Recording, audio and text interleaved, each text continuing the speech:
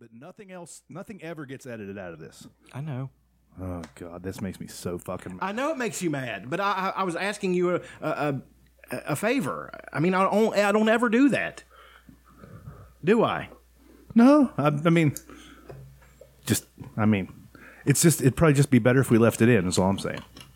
Just be easier on you, easier on me, easier on all of us if we just left it in. I'm sure. But we won't. And we'll continue to have to hear about it. Anyway. I haven't said anything about it. Yes, you did. Last week you said something about it. Sat here and cried. Anyway, episode 232. I'm just fucking with you, dude. Please don't take anything I ever say seriously. I was going to edit it out from the beginning. Such a fucking asshole. It's hard to know with you. I was always going to edit it out. Because you're always such a fucking deadpan. Whenever you feel that way, just John, I can tell. You just remember that I'm a good actor. Just remember that it's the character. It's not him. It's the character that he's playing. Yeah, it's my shtick. It's my shtick. It's my shtick. Fuck. God damn it. What should we come in? I should have known, like, when you give me shit for when my daughter's here, that's not my fault. You guys didn't do anything. I immediately shut that out because I'm just like, even if it's serious, fuck him. You know, so it's. But I know you're not. I was very serious when I was talking about your daughter. No, I definitely wasn't.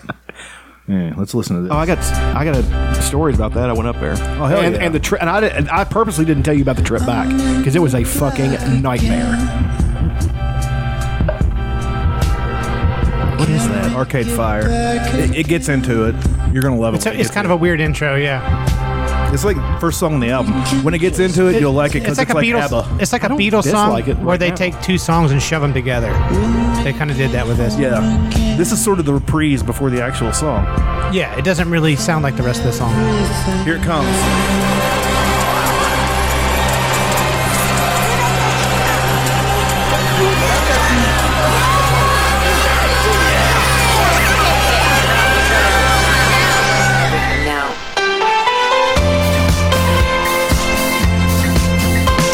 Slaps, doesn't it? It's good. Oh, John's got treats. Thought I smelled something.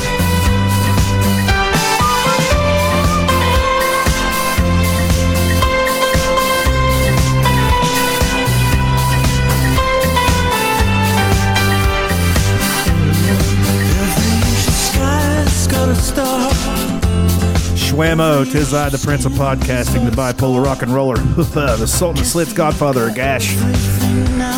Episode 233 of Pillow Fort Radio / the Don Blankenship Experience is live here on a Sunday afternoon. Here from the world's largest, most ridiculous pillow fort in the world. As always, I'm joined by the former Intercontinental Champion, the White Samoan, the first black man ever to ice skate backwards down the Kanawha River, what is the other one that I usually say? The sentient mountain. The Allegheny Ape. The Allegheny Ape. The West Virginia Wolverine. The Boomer Bog Trotter. That's old Chucky Tater Sacks. The human incarnation of the infield fly rule. The human incarnation of the infield fly rule. The wet blanket. It's old Chucky Tater Sacks over there. That's funny because my dad used to call your brother a wet blanket. Well, that's because he used to call yeah. But my dad also saying that to a teenager that was like your son's friend's kind of weird, but whatever. Hey, at least he didn't fuck him. That's that I know. That. Well, you weren't privy to it, at least. It didn't seem like that was going on. But your dad did fuck me though. And that's what I'm. That's the on my dental bill. Oh, there we go. He fucked you in your mouth. Yeah. And in your wallet. He fucked me because every time I'd go in there, he'd have both hands wrist deep in my mouth, trying to hold a conversation with me. So, how's your mom? That's great. Understood everything. He does everybody like that. Did. He's dead. He came in one time. I can't wait till your dad dies so you find these funny. I find them funny now. Okay. You won't believe the amount of people that when I do a joke like that will be like, "Oh my god!" and their dads are still alive. I'm like, "You'll get it. Someday you'll get it." I don't know. Gallows humor. No, he didn't charge me anything. He pulled this tooth right here, which was so abscessed it had gone up into my nasal cavity, which is extremely dangerous. Yeah. Oh yeah, that was. He was said, yeah, if you waited 2 more days, you've been dead. So, he didn't even charge me. He pulled it. And, yeah, he took care of Sometimes he likes to do it for the love of the game. He took care of a lot of people. Pulling teeth. He did a lot of pro bono work. But I felt something. I felt terrible when he cracked where the infection was, and he went like this. He said that's a stinker. Distinctive smell when that happens. I'm like, oh god, I've been walking around with that. Stinker. Yeah. And as always, the world's greatest claw machine operator, the Dirty Shame, Juna, the Laurel Creek's most dangerous man. That's old Johnny Liberty Loads over there. John Morgan. John Winston Morgan. Middle name's Winston, right? It is now. No. Oh. But I'll take it. You know what? It's actually, I'm kind of proud of my middle name, actually. What is it? Lewis. Oh, I remember as in Lewisburg or Lewis County, and then my last name is Morgan, as in Morgantown, Morgan County. Morgan. And then, Morgan, and then, John is pretty cowboy, I guess. Pretty cowboy. Last week I misread the flag. I thought it said I know. No man, no warrior, no commie. And I said can't stop him. So we were both can't wrong. Stump him. Yeah, we were both retarded. And we were as sober as one can be, I believe. Yeah. We had just taken some kratom. That was about it. As sober as you can be on this podcast. Yeah, it's a rule. You have to have at least some sort of mind-altering substance in your system if we're going to do this. It could even be oxygen deprivation. Yeah. Like you're so depressed you can't fully breathe. You ever choke yourself when you're jerking it? No. Let me recommend it. No. Have you really done that? Not with any other implements. Not in a dangerous like just with way. a hand. And chicks have choked me before when I'm throwing it down in them. Because every one of them like it. I'm like, I got to see what this is about. So I had a lady put me in a triangle. An arm triangle? Leg triangle? Arm triangle. Well, we were in Mish. Yeah. Straight in Mish. She was a real hoss, too. She really fucking sunk it in. Nice. Ended up going limp in my body and my penis. She had to put smelling salts under my nose. She did not. She used her gash. Boom! God, we're doing bits. We're doing bits here today, folks. Still the world's greatest. Oh, man. It doesn't get any better than this. This is a beer commercial come to life. Holy shit. Hold on. I need to give myself a preemptive. There we go. Anyway, you were gone last week. You had a trippy trip. Mm-hmm. You went to see your daughter's band recital? Well, competition. Competition. Marching band competition. Right on. What does she play? The drum, the biggest bass drum, because she's stronger. Yeah, she's stronger than all the boys. So, which leads into another thing that it's Annie Tater Sacks. That's her last name, Tater Sacks. Yeah. Now they were warming up, and it was like a rolling rumble that they were doing, like to just get each other, and it was fucking amazing. A pretty big band from smallest drum to biggest. Yeah, dude, I showed Dutch. It's fucking huge. It's too big to fit on the phone. I mean, it was just like I was accidentally watching the Mountaineer game yesterday, at in a restaurant. Yeah, that's the only way to watch that fucking. And I showed the band for a second, and there was a bunch of silver trombones, and I was like. My only comment the whole time that it was on was like, wow, look at all those trombones. Look at those bones. I was like, look how shiny they are. I was like, those are beautiful. I like marching bands. I forget which I was in marching band. I forget which album it was. Bright Eyes. Instead of like a traditional drummer, he had a marching band. Have you ever seen play the drums? The Radiohead marching band? No, I haven't, but they play like a medley of songs from OK Computer and Kid A. They're playing Creep in this. Oh, are they? In one of these. Yeah. I think it's the 2025. I remember Richwood's marching band was always dope. You want to hook that up, bud? I forgot. Gee, I need to get one of these. It's definitely the length of this. It's ridiculous. I don't know the length is. It's probably better to have it not needed. Nah, I guess. Maybe I should just get another one that's shorter. But,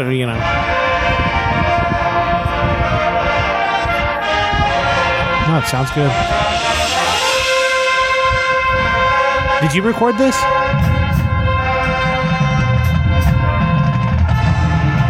Right? They're fucking amazing. It sounds good. Yeah.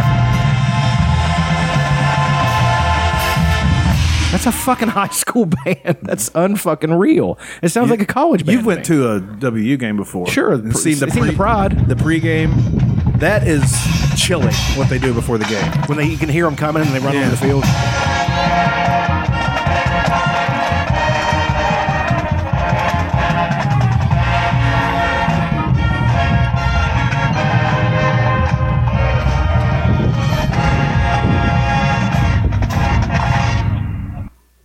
How many tubas did they have? Do you remember? I have no idea. That's my favorite thing is the big brass. Here's the sousaphone. The tubas and the trombones. Here's when they were warming up. That's so badass. The rumble. Yeah. I'll roll it back a little bit. Because I think I played almost every instrument in the marching band one year. Yeah. Like every time we'd go out, I would just bring a different instrument, and the teacher wouldn't notice. Pick up something at random. But my favorite was Piccolo. Why the fuck not? My favorite was the tuba or baritone. Those are like the big, deep sounding brass. Here's pictures of You my still daughter. play tuba. Yeah, I've got. Thank God she doesn't look enough like you to look exactly like you. Does she really look like me? There's a little bit in there. There's a little bit of the Keen Dog. There's Mama. Yeah. Oh, Your brother added me on Facebook. And Yeah, my brother's been adding a bunch of people on Facebook. I was just in awe that he's got his hair, and I've texted Chuck. I was like, "How did he get to keep his hair? This is bullshit." Then I remembered my oldest brother still has his. I'm like, "Oh, never mind." I don't know if you can see this, but Annie is her boyfriend, who's right there, Dunham. He's a really nice kid. I bet he is. We ought to kick his ass, though. I'm not engaging that typical American shotgun. We ought to bullshit. kick his ass. I'm just saying. But he. I took my niece's fiance the night before at the rehearsal dinner, and I wrestled him for 3 straight hours. did you check the oil? Oh, I checked the oil. The kid's With got his stamina. dick. I'll tell you that. The kid's got stamina. Well, I was saying he made this. This was his senior prank, and he hung it in the band room, which, by the way, is bigger than Golly Bridge High School. And I don't know if you can see Annie is Captain Marvel in it, and she has she has a Captain Marvel expression on her face, that look of utter disdain. Okay, I'm going to see if I can give you a shot of the band room, show you what I'm talking about, how big this. Here's just a part of it. That's the band room. Well, they actually have sound softening things on their fucking walls, Dude, unlike ours. Ours was just a fucking cinder block of room. I could conduct one whole podcast about how shitty her band directors are. And in a way that is debatable on whether it's bad. Okay. I think it's bad because I think it's poor sportsmanship. However, they are the best band. They are the bully band. They go in and beat the shit out of everybody at every competition. No, it's who's competing for second behind Porta Central all the time. They've never lost. I think that's the general. So they're the Khabib Nurmagomedov. I was going to say High school marching. They're the 1990s Cowboys. I mean, just would not lose. You know what I mean? So, but the band directors are fucking lunatics. They're lunatics. Well, if you're going to be great at something, Well, I understand. Okay, and that's the debate we're going to have. Okay, but some of the things they do are poor sportsmanship. Like when they're watching another competition, they turn their back. They turn their backs. Oh God, I love it! I love it! They really fucking do that. I love it. They said you're not allowed to clap. You're not allowed to congratulate. You're not allowed to do anything. You cannot look them in the eye. You have to turn around and not watch them. And then when it's time for you to play, you go out there and kick ass. I was like, they're great, so I guess it works. But even my daughter, Intimidation, baby. My daughter's a lot like me. She's nice. She's a sportsman. She's like, I want to say good job to them. Save it for afterwards. You're not allowed to do it then either. Well, I mean, you're never allowed that's to do a bit it. much. Text them later. You're not allowed to hold the doors for them. You're not allowed to do anything for them. Like nothing you can do for competition. See, when I was in marching band, we were terrible. Like our high school marching band was the middle school marching band, and they weren't good. And I was in this band, and but we would go play at other places like Mount Hope or Midland Trail, like these other small schools also had rinky-dink bands. Some of them had big bands, but. And so for us, it was like we would go over and like hang out with them. It's like, hey, you want to jam? We'd go off to the side and befriend them, hang out with them and stuff because we were like, sure, because it was just when I was in high school, that was the vibe. Like it was very chill, right? But I mean, most musicians are actually really cool people, especially band nerds. Oh yeah, and some of the other bands were good. There was a couple, but. Everybody, I could feel the collective eye roll when Porta Central took the fucking field because they were like, oh, God, here we go. You know what I mean? They come out calling everybody faggots doing the suck it. That's basically what they should have been doing, because you saw how they're never out of step. They have dots that they have to fucking memorize.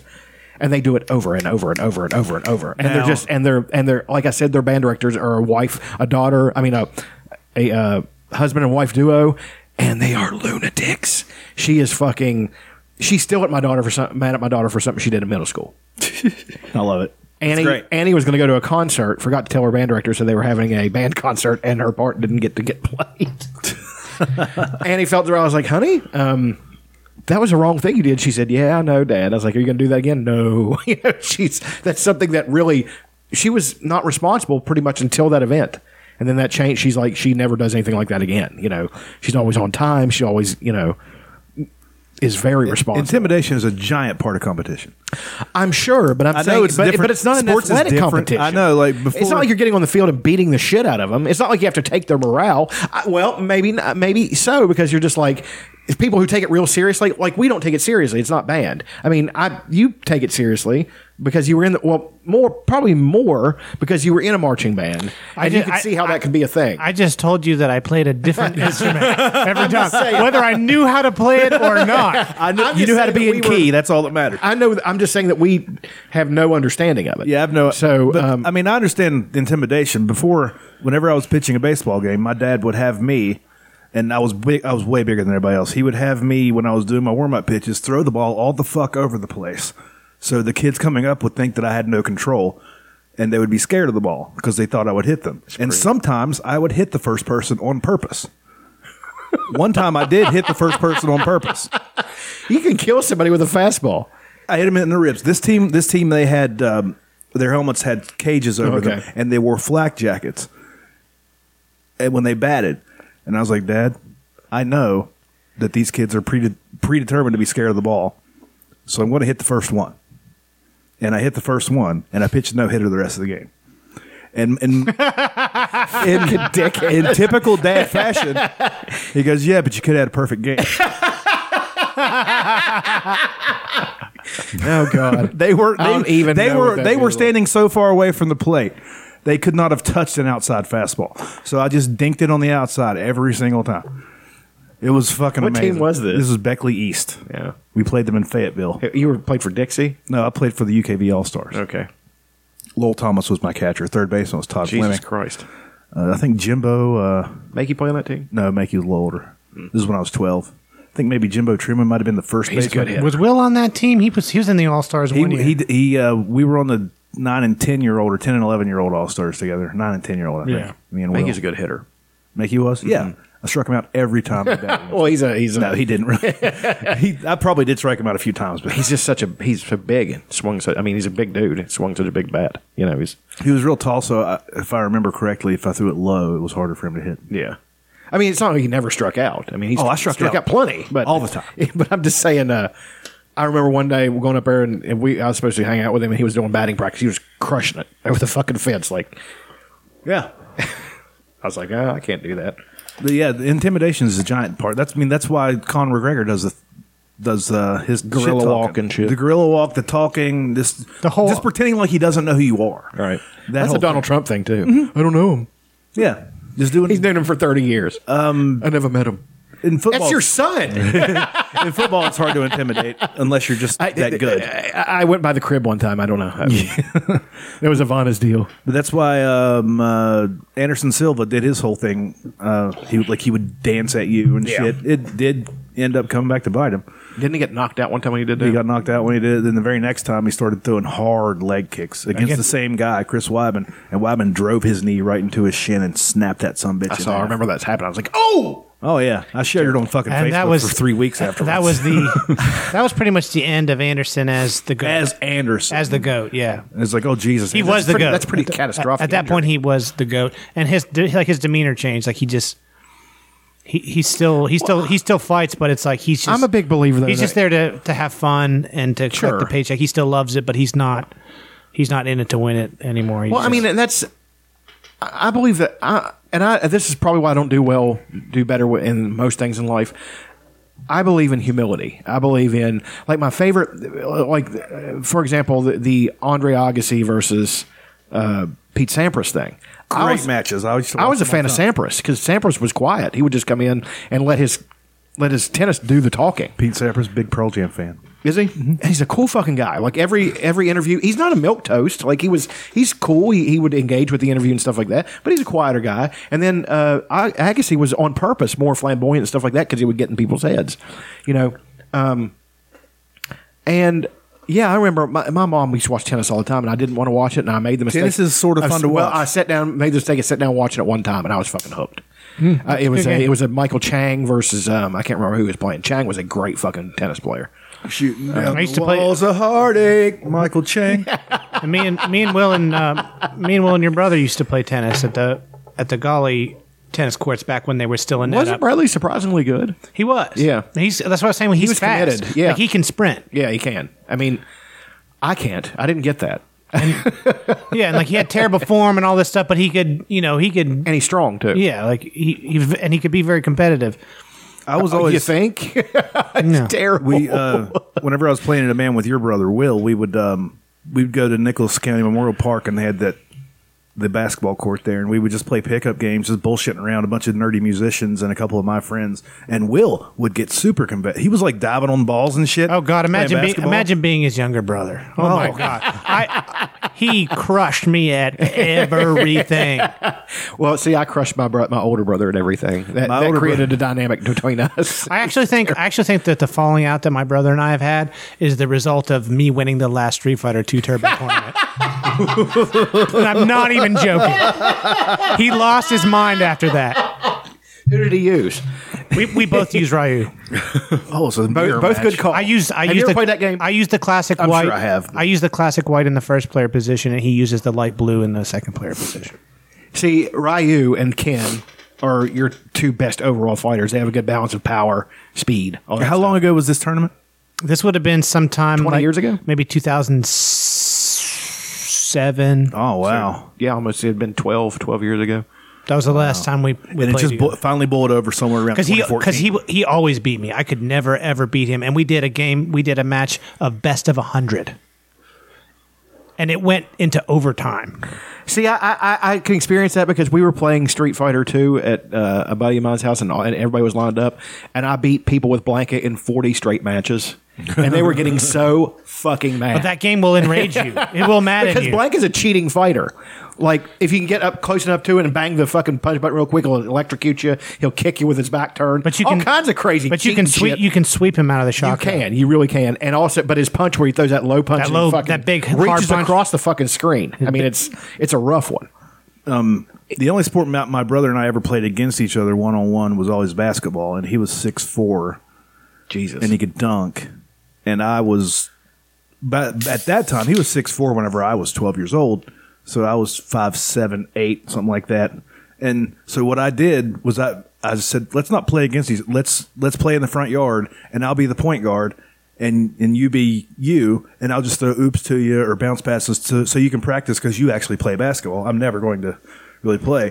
So we would do that, and I got really good at throwing oops to him. So then we would go down to Dixie grade school and do 2-on-2 pickup games, and I was just dropping dimes. I could handle the ball halfway decent. I did dribble 2 or 3 times, and I'd look at him, and he'd cut, and I'd just throw an oop to him. And usually he didn't actually make the dunk, but he would lay it in or something. And we were just fucking schooling people. All those honkies up fucking whatever holler that is, Goat Holler, right beside Dixie grade school. They didn't want that smoke. I was, until a certain point, a pretty good basketball player. Like I was... See, I'm always. Did they call you white chocolate? They didn't. I wasn't anything like that. I mean, although almost every time we played Salt versus Pepper game, we always won.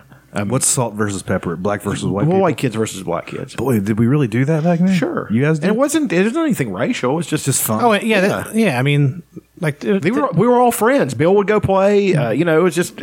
It's not a racial thing. Like Boomer and places like that and a few other places, it seemed like there was a kind of a natural segregation that occurred, but there wasn't ill will. No, there wasn't. Everybody played together and got along. Especially the kids. The kids, you would have racial things pop up every now and then, but the kid who did it was always a prick. Yeah, he's a fucking racist. And nobody liked it. Yeah, exactly. I mean, on either side. Like if the black kid would say something to the white kid, like, "Man, fuck you, man," and the same thing. Yeah. So that was kind of like democracy and work. work. Like it's almost like things will work themselves out if we just hang out with each other. Basically, yes. But I was good at ball town. I could go between my legs and go around my back and all that shit. And people wouldn't expect me to do that because they'd look at me and like, you can't do that. I'm like, well, here I go. Here I go doing it. So, can you believe it? And then good at layups, good at drives. Like I used to drive. I was a very aggressive basketball player. I remember Coach Dean had to restrain me. He was just like, you're good at driving, but we're setting up an offense. He's just like, you got to not be so aggressive. I saw Coach Dean in Kroger's the other day. Mm-hmm. Hasn't changed a bit. No, he hasn't. He ages. He hasn't not aged. I saw him. I don't even remember. It's been about. I didn't go to school there. It's been last year or year before, and we talked. He's always been one of my favorite teachers. He was a real decent dude. I mean, I'm not. I mean, I had. Very interesting in class because he would get really, into it. Yeah, he didn't. His class wasn't usually boring, but an extremely demanding basketball coach. Like he had a playbook, all kinds of shit for middle school basketball. So and it paid off, man. Because I remember, I didn't learn a single play, of course, but all the other kids did, and we would go out and we beat Montgomery, we beat. Fayetteville, we beat a bunch of good teams. Like us and Montgomery we had a tournament up at Golly Bridge and beat them 2 games out of 3. I remember they're my friends now, but a couple kids from Montgomery were going to jump me because we won the game. I was just like, "You're going to jump me because you didn't know how to play basketball?" They'd have fucked you up, dude. Well, there's 2 of them. Yeah, well, it's fucking middle school. Yeah, but you're the fucking genetic jack. No, I'm the genetic jackhammer. You're the West Virginia Wolverine. I'm the Allegheny Ape. I wasn't at that point. Yeah, you were. No, I wasn't. You're not, on the inside, it's not something you acquire. It's within. There's thunder in your heart. Mm-hmm. It's always been there. The question is, when will you choose? Can you reach to be down who you were born to be, or will you still remain?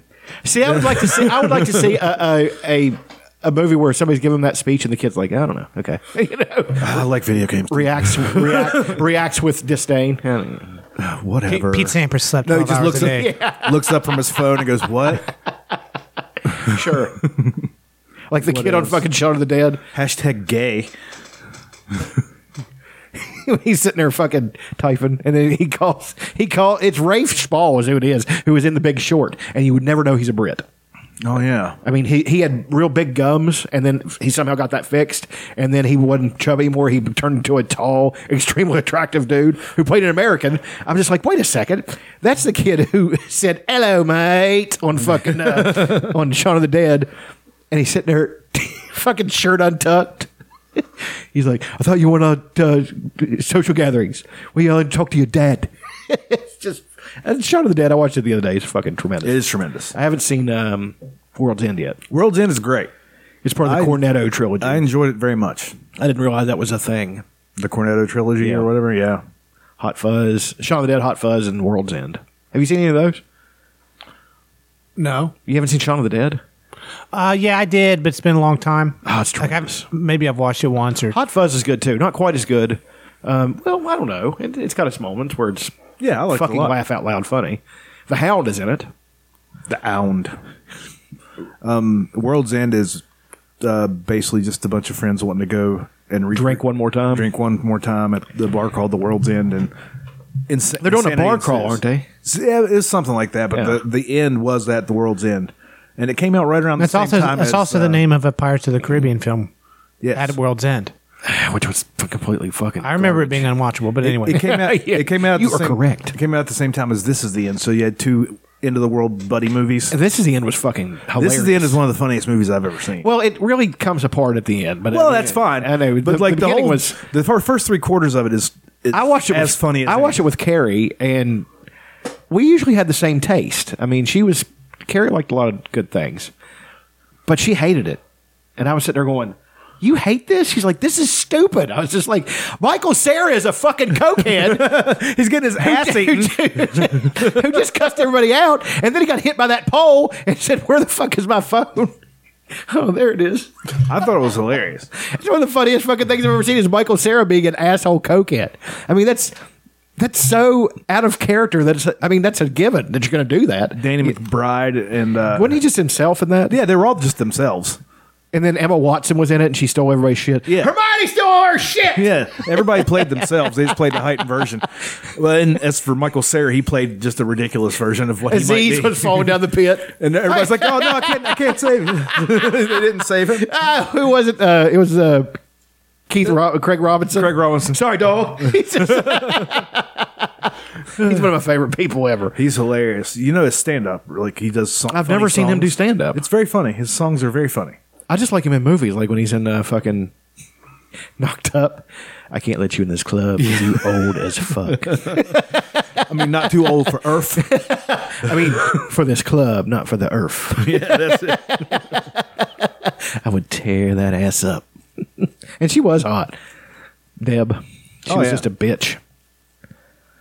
I'm trying to find one of his songs. I like him in The Office. Well, he's in. So I've got some ASMR. He's in a movie called Rapture Palooza with I forget who's in it. The big toothed girl, Anna Kendrick, and some other dude. Sorry, John's getting me with that fucking shit. And it's very funny. It's about the God Rapture? coming back, the Rapture, but like everybody's just like, okay, Nobody really cares. They're trying to stop it or whatever, but they're all shockingly cavalier about the entire thing. I love that. What the first time I heard Juno that was quotes? on Juno. Yeah, Juno quotes. I'm telling you that I'm pregnant, and you're being shockingly cavalier. You know what sucked for me is that like my music act, it was called Juno. Yeah. And I came up with that name and like I trademarked it or whatever. Like it was my thing, probably 2006 or 2005, somewhere in there.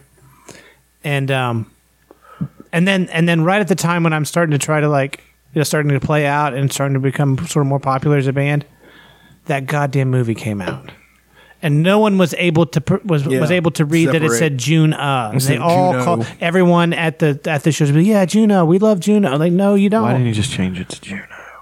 Because there's already like a bunch of other bands called that. Okay, Yeah, but Juno, there were only two. And now I think there's like three. Like there've been a bunch of Junos. That reminds me of Spinal Tap. I don't know if the other people pronounce it Una. how good is Spinal Tap? We were the Is that a brain trauma? we were the yeah, regulars. that's why I was going to show you. Yeah, it's like it's Kyle's old band. Yeah, you should take a picture of me and tag him or something. Where'd you find that at? Josh Legg gave it to me. I still got loser shirts in We the need to talk basement. about Josh Legg off the pod. Yeah. Anyway, that's God. I hate it when the selfie cam comes up. Yeah, it's worst. I have to see my own That face. sure is a shiny phone. Yeah, I got It's awfully shiny for something that can't take screenshots on Facebook. What the fuck? I uninstalled the app and reinstalled it, and I can now. But I mean, I knew that would probably work, but it's a lot funnier to make the post I did because for a while there I couldn't take screenshots on Facebook, and oftentimes if somebody that we know says something stupid on there, I like to take a screenshot and send it to John or you, and we get to have a laugh about them, and then I couldn't do it anymore, so I made a post about how I couldn't do it anymore, and it's pretty funny. Yeah. But yeah, Relatable. For a while, I couldn't do it. Yeah. It said for security reasons. I don't know if you noticed, but I suspended my Facebook account. Yeah. Suspended it? I know. Deactivated. Well, was it late I didn't too many times? This guy. It was a 10-day suspension. Too many tardies. That's a 3-day. No, it was. It's just deactivated. Like I didn't delete it or anything, but that way I can still use Messenger and all that stuff. Yeah. But I'm trying to get rid of it too. Like for some reason that triggers a lot of anxiety in me. Just social media does. Yeah. I mean, I had an Instagram. I don't use it. I had a Snapchat. I got rid of it. I just can't do it. So It's definitely not for everybody. I like being anonymous and isolated in a lot of ways. That way I feel like I can... Yeah. Like I put a post up about Donald Trump the other day, and I was so fucking mad that I did it. Like, because it was not complimentary, of course. And then I saw a bunch of people who saw it, and I knew they were going to be talking shit. So immediately you're like anticipating it made me tense. What shitstorm is coming. Exactly. So, and one of them especially is a Donald Trump acolyte. I mean, he can't stand it when I say anything about it. He always has to fucking... Well, I mean, somebody has to stand up for the God Emperor of all mankind. Yeah. Got a point. He's doing great. The whole world is against him, except for everybody. Yeah. Well, there's that thing with Syria, and let me say that I agree with withdrawing troops, but let me also say that the way he did it was fucking stupid. I mean, it was just and really a massive betrayal. It is such a Donald Trump on brand thing to do. This ally that we had for 30 fucking years who fought and bled with us. Now I know none of this table agrees with war. We don't. But I don't agree with having an ally and just abandoning them, and then letting a country who said basically that they're going to ethnic cleanse go ahead and fucking do it, and then claiming victory and you did something good after it's fucking begun. Well, what happened after that was they allied up with somebody else. Exactly. Now, guess who? Russia. Yeah. I mean, see, that's the thing. I mean, is it a coincidence that that's what Vladimir Putin wanted? No, it isn't. I mean, that fucking moron, like I said on the post, here's what the post said. It said, that I got to hand it to old Vladimir Putin. For the price of a security tape, he has been able to destabilize and depower the United States for the next fucking 100 years. He's really done that because those things come in about 100-year cycles. Have you ever seen the pictures of him riding a horse with no shirt on? Of course I have. I like when they Photoshop a bear in it. Yeah. Have you seen the most recent one he did? No. He's just like in the mountains, like just hiking, and there's just pictures of him kind of just hanging out in the mountains, like at a really high altitude for his vacation. And yeah. They weren't near, but making him look like he was in tune with nature and stuff like that. Sort of like what Donald Trump's son did a year or so ago. Sure. But you take a picture of me? Yeah, I'm a fan. I kind of like Russia. I like the whole. I mean, I don't. Just make sure it flex. I don't like them any more than any other country, but I just kind of like their style right now. Like they're like it's just something that would be interesting to be in a movie. That just the way the Russians are now. I don't know. Well, sure. I mean, it's just interesting. Well, and then he had a rare cutting remark against Russia against the Soviet Union, but it's not going to. Vladimir Putin's laughing all the way to the fucking bank. I mean, Russia's power has now grown, and I cannot believe that all these people who fucking follow him can't see this. You guys are doing good. I like. I'm just gonna play it. You can keep talking. No, I'm just saying. Shit, my bad. And I was just saying too. Is that from fucking Rocky IV? The national anthem of Russia. I'm sure it was in there. I think that's from the movie. Oh, this particular clip? You mean? Yes, could be. It's because it sounds exactly like it. But just a beautiful tune. The Kurds are almost like the Israelis in that part of the world. They're Christian largely because they're an ethnic group, so you're going to have different religions, but they're mostly Christian. They are one of the few groups to treat their women in an egalitarian way. Like the women of the Kurds are notorious for being strong, tough fighters. You know what I mean? Just a really, from all accounts, a really cool group. Like they don't. As far as the Middle East goes. Well, okay. Of course, but I'm saying they're not so patriarchal. They try not to be such shits, and that's really cost them. So, that's one of the reasons the United States got along with them, because we like to at least think of ourselves as more egalitarian. And now we've been fighting with them for 30 years, and they have proven their mettle 1,000 times over. And that stupid son of a bitch turns his back on him and pulls all our troops out. Even the troops are like, "What the fuck are you doing? We've known these people. Turkey's going to come right in." And what happened a day after he fucking did it? Here they fucking come, just like they said they were going to. And then he tried to word a letter. Here's the thing that gets me about him. That letter was tremendous. Can you pull up that letter? Let's go over this letter. Tremendous. I want to go over this letter. We need to go over that letter. I also got a statement from somebody else. But it's about a completely unrelated thing, so it doesn't really matter. Let me find this fucking letter. It was in our messages, I know. See. I sent him a message with it because I thought it was funny. There it is. Now, this letter is from the President of the United States, Donald Trump, God Emperor of all mankind. God Emperor of all mankind. I'm going to start calling him the terms from Dune, Muad'Dib. Muad'Dib. I like that. All right. It's addressed to Erdogan. Is that how you pronounce it? Yes, Erdogan. And it says, "Dear Mr. President," should I do the Trump voice? "Dear Mr. President." Yes, please. "Let's work out a good deal. You don't want to be responsible for the slaughtering for slaughtering thousands of people. It's going to be millions, by the way. And I don't want to be responsible for destroying the Turkish economy. And I will. I've already given you a little sample with respect to Pastor Brunson. I don't even know who that is, Pastor Brunson. Pastor Brunson. Inside joke. I don't know. I have worked hard to solve some of your problems. Don't let the world down. This is where it gets good. You can make a great deal. General, what is it? Mazloum is willing to negotiate with you, and he is willing to make concessions that they would never have made in the past. I am confidently. It says confidential. Oh, does it really? Yeah, enclosing a copy of this letter to me just received. History will look upon you favorably if you get this done the right and humane way. It will look upon you forever as the devil if good things don't happen. Don't be a tough guy. Don't be a fool. I will call you later. That's tremendous. Don't be a tough guy. Don't be a fool. I will call you later. Gold. Solid gold. It is so good. That's like a threatening letter you get from another guy in high school. That's exactly what it should be. I mean, the government is nothing more than the mafia. Sure. You want protection? Maybe we get a little bit off the top there. I don't know. Heard some things. It's the same thing. I'd hate for you to have problems. Well, it's a nice house you got there. Be ashamed if something happened to it. We don't want any problems. I love that. That's one of the most iconic gestures. We don't want there to be any problems. So I watched Casino last night. Oh, God. It's so fun. It is good. It is so good. It's fucking long. It's like 3 hours long. It's mad long. I started at 5 o'clock. I just finished it before you guys went there.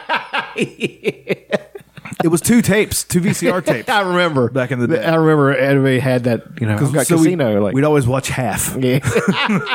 Did you rewind the other one? Oh, fuck. You idiot. It's going to be 6 Now we got to wait 25 minutes for the fucking thing to rewind. Unless he had one of those rewinders. Yeah. Which would just tear the tape eventually because it was just too rough. Yeah, it was too much. What's the other letter? Is it addressed to us at the Pillar Fort? No. I thought that's what you were talking about. No, it's it came out. Hillary Clinton made a statement about Tulsi Gabbard. About Tulsi. That's fucking ridiculous. Yeah, it is. And Tulsi responds, I heard. Fucking smoke. Yeah. Great. Thank you, Hillary Clinton. You, the queen of warmongers, embodiment of corruption and personification of the rot that has taken the Democratic Party for so long, have finally come out from behind the curtain. From the day I announced my candidacy, there has been a concerted campaign to destroy my reputation. We wondered who was behind it and why. Now we know. Now we know it was you, through your proxies and powerful allies in the corporate media and war machine, afraid of the threat I pose. It's clear now that this primary is between you and me. Don't cowardly hide behind your proxies. Just join the race directly. I mean, she has been being held down. She's been. That was a wordy letter. It was, but it was a. It's one of those that was wordy and aggressive. It was, I like those. It might as well have been a suicide note. She's going to die now. No, she isn't. No, they probably. That's too. And she accused her. She accused her of being a Russian asset, and she's like on all these high level committees that they have for some reason. This is what kills me. That Just helps. Shut up that helps Donald Trump. It does. See, they'll call anybody a Russian operative. I can hear him fucking right now. She is the only one I think that can beat him, and they're not going to let her. They're not going to let it happen. Wouldn't that be awesome? Hot president who's a 38 hard ass. So what happened to Bernie? Why is Bernie no longer? Man, he's old. People don't believe, because he's so frail and old. Well, basically, I mean, he was as energetic. I'm kind of with him. I'm sorry. And he kind of got. He kind of got demoralized when he got shut down last time. Yeah, whenever he cut Hillary, the DNC shut him down. Officially let go of him. But at the debate the other night, he was as energetic as ever. He has a catchphrase now. I wrote the damn bill. He says it every time. He waits for his. I wrote the damn bill. Then he waits for the applause, like he's Schneider walking in. That's a fucking deep cut. Fucking Schneider. One day at a time or whatever. It was one day at a time, right? Ms. Romano. Waits for the applause to die down like it's Dwayne soap rolled up in his fucking Wayne sleeve. in a different world before he can start saying his lines. Kadeem Hardison. But he seems like he's better because he had like that giant blockage and it really can cut down your energy. But he seems as energetic as ever. But now everybody's like, yeah, but he had a heart attack though. He was 80. I'm like, yeah, I get it. And so, how many? Maybe and I don't agree with nearly any of Tulsi Gabbard's things, except she's wanting to end all these wars that are the reason why everybody hates us to begin with. And again, I agree with ending all the wars. It's the first thing she always talks about. But I'm saying, first thing. But I'm saying that you don't abandon an ally. That'd be like, you're in a street fight that, well, you started. And then somebody comes up to help you because they recruited a bunch of their friends, and then you're both bloodied, and you turn around and say, well, I got to get out of here, and you fucking turn your back and leave them. That's exactly what that fucking is. I got a box of spaghetti in the truck. We've been hitting hard spaghetti. My ice cream's going back.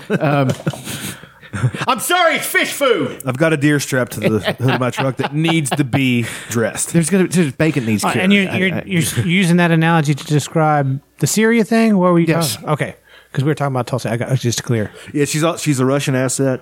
She's an Assad apologist. Where they talk about how he gassed his people or whatever. There's no proof of that.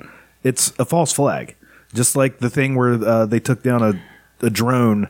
Iran took down a drone. That's bullshit. And they lied about them using chemical weapons on their people and shit. Yeah, see, the Kurds are one of the victims of all the chemical weapons and gassing.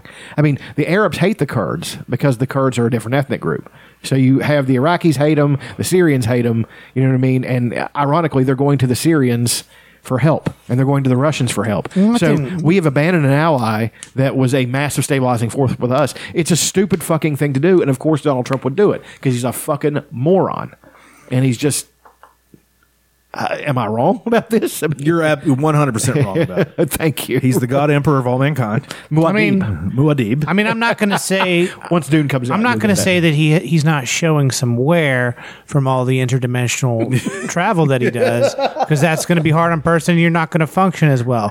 I get it. He's a little slow. He says some funny things.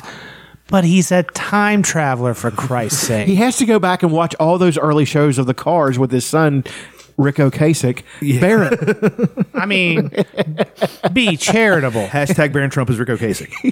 You need to get on that. He's prevented World War III and World War IV in just 2 years. Yeah. I'm sorry. He's right. I mean, here's what we need somebody to do. John Wilshire, I need you to look up a picture of Dune, the God Emperor of Dune, one of the covers of one of those books. It has a giant sandworm guy on it, and Photoshop Trump's face in it. We need that. Now, this could be any of our unpaid interns: John Wilshire, John Radcliffe, sure, Adam any Bryant. of them. We're not going to do it. Anybody? I mean, yeah, we're too lazy. I mean, no, we're important people. Yeah, we're busy. We're busy. We have to prepare for next week's show. Jesus Christ. Let me show you what I'm talking about. But if you guys do need a way to support us, go to tpublic.com/user/PillowFortRadio and go buy one of our T-shirts. They're on sale right now. I think the regular ass shirts are what, $12? 13. They're like 13 now, but they're on sale for the next couple days or something. Yeah, tpublic.com/user/PillowFortRadio. Get any of our great designs. We got the old school logo.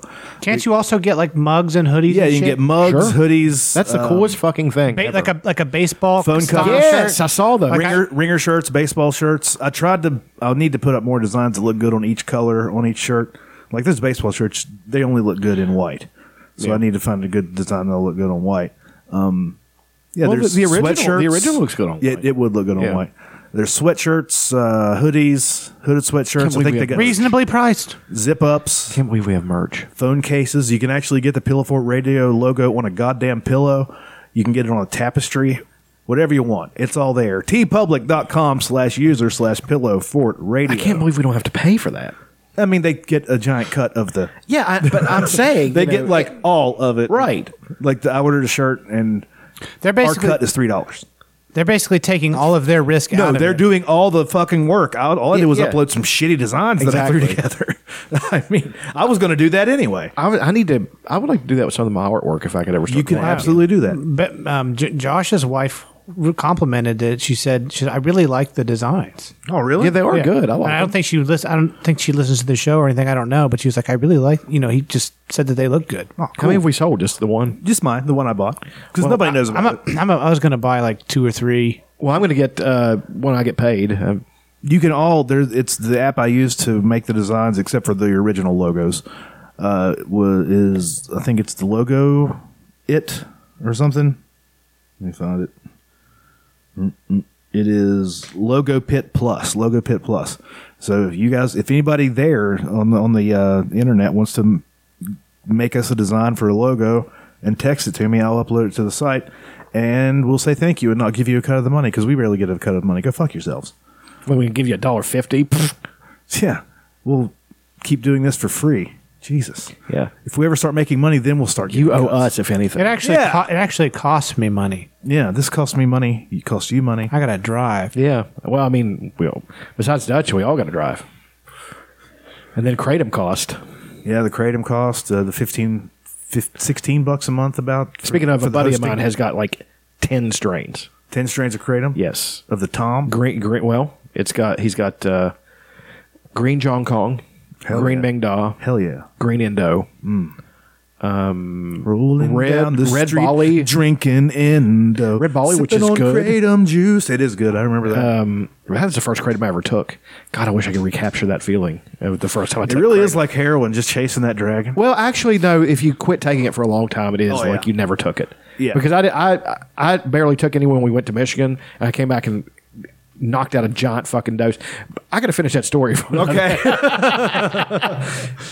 We tend to go off subject. No. I mean, I'd forgotten it myself. All right, so Mom fails to heed the fact that it is an outdoor band concert in Michigan in October. So she barely brought any warm clothes.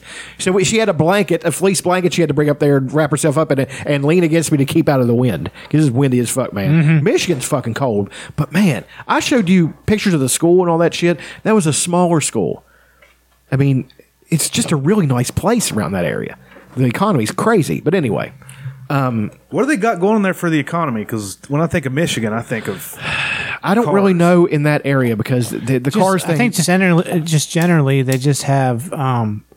it's mostly supported by industry. Sure. And a history of industry, right? Like they have factories and stuff. Oh, yeah, they do. But, I mean... I think they got steel plants up there and stuff. I don't know what... I'd have to check to see what what all the things were around these places because there was definitely not any manufacturing going on in that city. It's too clean.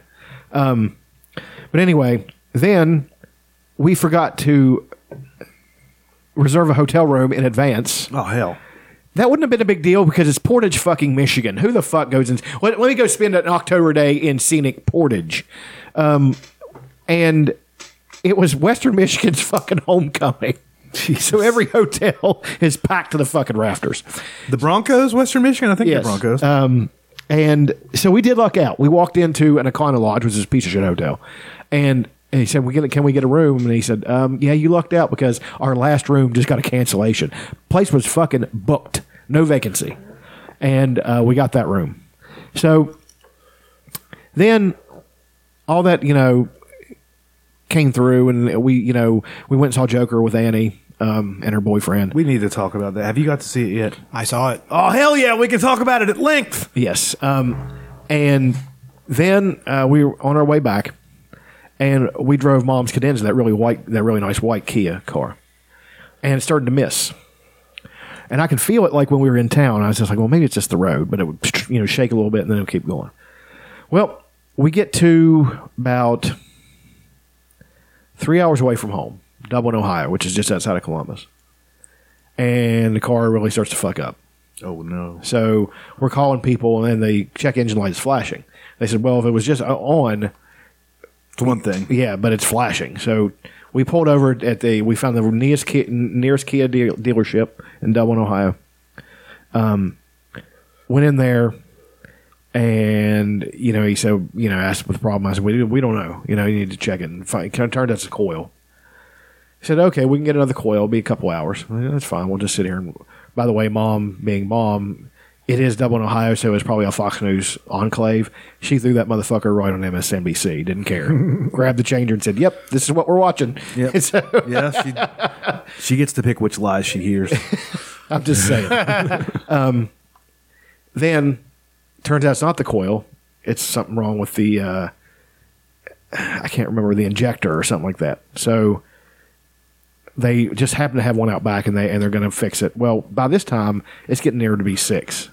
And he said, well, here's the real telltale sign how bad it was.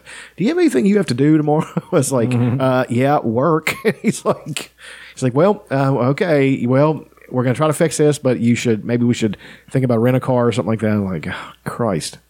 So it doesn't work. Like, they think they got it fixed. It turns out the cylinder has bad compression. They might have to get a brand new engine in the fucking car. Jesus. It's one of those 100,000 mile warranties on those things. Oh, it's good. Bumper to bumper. It's still good. That's one thing about Kias. They're tremendous cars. Kias and Hyundais, they both have that same warranty. But then we're driving back, and they give us a Jeep Renegade, which, by the way, did you like that? It's not a fucking Jeep. You didn't like that? No, I didn't. It was a fine car, I guess. I mean, it was advanced. It had all the shit you need, and it didn't drive bad or anything. It's just not a Jeep. I was just like, this is. I explained it like it's like a Suzuki Samurai fucked a Ford Escort, and not well. I mean, it was that kind of shoddy slapdash kind of, whatever. And me and Mom get into a screaming fight in the middle of Columbus because I'm going too fast. Oh. Because Mom apparently doesn't understand that people in Columbus downtown at night drive like fucking maniacs. So you have to fucking keep with the flow of traffic, or you're going to get in an accident. You're in a different world. She's like, I need to slow down. I said, shut up, screaming at her because she's yelling at me, and she yells back at me, and we didn't talk for like an hour. And I tried and I explained it to her, and we got home okay. But man, it was a fucking nightmare. It's one of the worst trips I've ever been on, besides seeing Annie, which was great. So, how is she? She's doing well. She's doing great. That leads into another story real quick. Annie has decided her senior year. She a junior right now? No, she is a senior. But I'm saying for dramatic purposes, she is going to wrestle. Hell yeah. And she's going to wrestle the boys. Well, hell yeah. So I'm both so proud and also so scared for her. This is Michigan wrestling. Yeah, it's not going to go well, but I mean, it's an accomplishment. Getting in there and scrapping. Well, and she's tough. She won't admit, but I'm just afraid that they're going to try to hurt her on purpose is what I'm afraid of. She should, if she does that, if she does that, tell her to cross train and start taking some BJJ. But you can't use that in wrestling. You absolutely can. Can you? I mean, there are techniques that apply. You can't use you can't choke somebody out. But the sweeps and passes and things that and the defenses and stuff that they use can throw wrestlers off, especially some high school kid that doesn't know shit. But Annie's built like me. She's a brick. She's, we're extremely dense and muscular. You know what I mean? Even though we carry a little bit of extra weight, that's just the way we're built. And I remember the ex-wife, she had a son, and I love the kid. We're still, all still friends. But she used to take it, and she was smaller than he was, and they would wrestle, and she would throw him around like a rag doll. I mean, it was just so much stronger than he was. And plus, I've taught her how to power lift, and, and she's going to do this wrestling training and stuff. I said, I just realized this song's about a guy wanting to fucking chick, and we're talking about your daughter. This is very inappropriate. It's extremely inappropriate. He was just thinking, about the word. The brick. I got brick it. House. It's fine. I could have put she's a brick and I'm falling slowly up, I guess. Jesus. I don't know which is worse. It's so much worse. A song about abortion or a song about... We're talking about your daughter. I'm so sorry. That's all right. No, but she's going to really train and...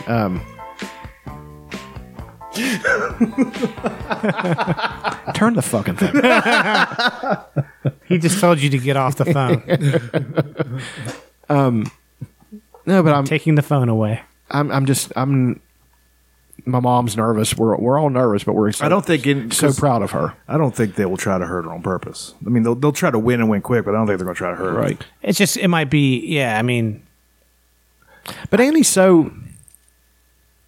she's one of these people that even getting manhandled would not bother her. You know, let's put it this way, like, yeah, given what I know about her, it seems like it would just be excellent character building. Sure. To challenge yourself to do something out of the norm and to know that you're facing, you know, and the odds are against come in you. handy learning how to wrestle later in life. Sure. And hell yeah. You know, and in case she's ever attacked or something like that, or you know what I mean? It's one of the best martial arts. Yeah. It really is. I wish I would have learned. Like, wrestling team. like I wanted to wrestle. I remember ever since I saw, and I think I said this before, ever since I saw the Wonder Years episode where he wrestles, joins the wrestling team, I wanted to wrestle, and I even tried to get it going like at Falls U. Like tried to get other people interested in like petition to get a wrestling team, but didn't work. And so I never had that opportunity. Well, one of my favorite wrestling episodes of a show is The Adventures of Pete and Pete. Hell yeah. Because the older Pete wanted just a varsity letter so he could attract girls. But then that kid who fucking hated him transferred to another school just so he could wrestle. Endless Mike Hellstrom. And he fucking came out painted up like Dr. Death. He was like a skull. And one of the funniest things about it is that Pete's just trying to cut weight because Endless Mike's a little bit heavier. So he's cutting weight. Endless Mike puts a kidney up on the fucking thing. He said, average kidney weighs 3 to 5 pounds, Wrigley. He's coughing. Just so he can fuck up Pete. God damn. He's one of the best characters. He's been in a lot of stuff. He was in Sin City. He was in he's like had bit parts and everything. Endless Mike Hellstrom has. I don't even know the name of the actor. That's such a great name. Endless Mike Hellstrom. Just because his punishment, whatever it is he's doing to you, seems like it's never going to end. I don't even know. Yeah, is that why he's called that? I don't know. I mean, but I don't know if you're versed in the show. Not as much as I didn't have that channel. I mean, I'll punch up a picture of him. But I watched it later on in the early aughts. Got to check it out. That and Salute Your Shorts. I'm waiting for the actor's name is Rick Gomez. Oh, he's Mexican. I didn't know that. He could be Cuban. Here he is painted up for the wrestling episode. Nice. That's also a little bit of a homage to here he is, just Karate Kid. Yeah, he kind. You know, what he looks like who? Kind of looks like fucking the guy in. God damn it! What's his name? He's one of my favorite actors. He's in Choke, Confessions of a Dangerous Mind. Fucking Sam Rockwell. Sam Rockwell, Jesus. Yeah. You gonna do favorite things? Yeah. Hell yeah, dude. Well, here's a hell yeah, brother. Adventures of Pete and Pete 20th anniversary where they're sitting around looking at looks like at a bar. Is there anywhere to watch Pete and Pete? Because I'd like to. YouTube. They're not strict about. One of my favorite ones is Field of Pete, because Pete plays baseball, and then they've got this crazy the crazy manager of the team, Ed Narens, who is addicted to this frozen drink called the Orange Lazarus. It's fucking it's crazy. But the funny thing about the episode is, before we go into this, young Pete, he recruits him as this heckler to fucking get people off their game, and he said he would research people and use one word to take them out of their game. Cornstarch. The kid was like, what happened to that boy with cornstarch? No, it doesn't say. I mean, that's the funniest part. You don't know anything why he's doing this. Favorite things. What we got? Okay. Of course, going up to see Annie, seeing her band play. That was a really great time. Watching or reading The Wheel of Time. I'm about halfway through the first book again. I forgot how long of a book it is. And again, I can already see the cracks starting to form in some of the characters and stuff. They're not. A character should have a nervous tick. A character should have something that sets them apart. You know, he describes how they look different, but they all act the same. You know, there's nothing that's. I don't know, and it's not for lack of trying. He tries to describe them as different kind of people. The one guy's a trickster, the other guy's responsible, the other guy's a blacksmith. He's a big, strong kid who's really kind of gentle. You know what I mean? But I will give The Wheel of Time this. no other fantasy, and I'm saying almost without exception, has a monster manual like this fucking thing does. I mean, the fucking monsters in this thing are so cool and well thought out, and sometimes just so simple of an idea, but they really make it a kind of a crazy thing. Do they ever get together and do the Monster Mash? I'm sure they do. Is it a Graveyard Smash? This is Monster Mash. It's one of the greatest songs of all time. Like I said, you have the Trollocs, which are just a mixture of human and animal. So they have they're gigantic, of course. They're like 8 feet tall and 4 feet wide, muscular as all hell. Some of them have hooves, goat horns. I mean, they're really just a terrifying amalgamation of animal and man. And then you have, from them, every now and then they'll have something called a Myrddraal. That's a throwback to the human side of their parentage, but they're so twisted. They're born without eyes, and they, for some reason, I guess it's some kind of quantum thing. The wind does not blow their clothes. Weird. Yeah, like to be riding on a horse and it doesn't whip their clothes. I mean, it's just, I don't know how they're going to do that on the show because that might look silly, if you. Yeah, and it also might look awesome. Yeah, I mean, it depends on how you do it, of course. They can turn sideways and disappear. They can, all of them are, of course, tip-top physical specimens. They're stronger than regular people. They're faster. They're all peerless swordsmen. There are no female Myrddraal, by the way. They're all male. How do they fuck? They don't. They're asexual, or they're asexual. Like I actually had a book that went into depth about a lot of these creatures, and there's a few. So are they sapiosexual? No, but they are smart. Like they're really intelligent, and the thing about them is though they're terrifying, and looking in their face just causes it's almost a magical reaction for you to just get to be terrified. You're frozen with fear. But then there's the flying monster called the Draghkar, and it's a different kind of thing. Then you have this thing called Gray Man, which for some reason they're nondescript, but they have sold their soul to the Dark One and able to just your eyes just slide over them, like you barely even notice them. So they're almost ideal assassins. They are ideal assassins because they'll sneak past somebody walking right past you because you can't pay attention to them. It's weird the way they're described. Then you have. Let me see what else. There's a Golem, which is like a creature that's can contort itself and squeeze under doors. That's just a weird fucking thing. And then that leaves alone that you've got creatures from across the sea in this place called Seanchan, which they're like giant cats they ride, and they're like these giant frog-looking things. Like Cringer. That's the idea that I got when I was reading it. I was like, that's just Battle Cat, So, but then you also have friendly creatures in this world called the Ogier, and they're giant too. They're like 8 or 9 feet tall. They're not as wide as a Trolloc, but they're real muscular too, and they're pacifists. Like they live in a place called Steadings, where it's all trees. They're a big tree-based culture, and they're able to. They don't ever cut a tree because that's doing violence. They sing to them, and they can make them contort into like structures and chairs and beds. It's called sungwood.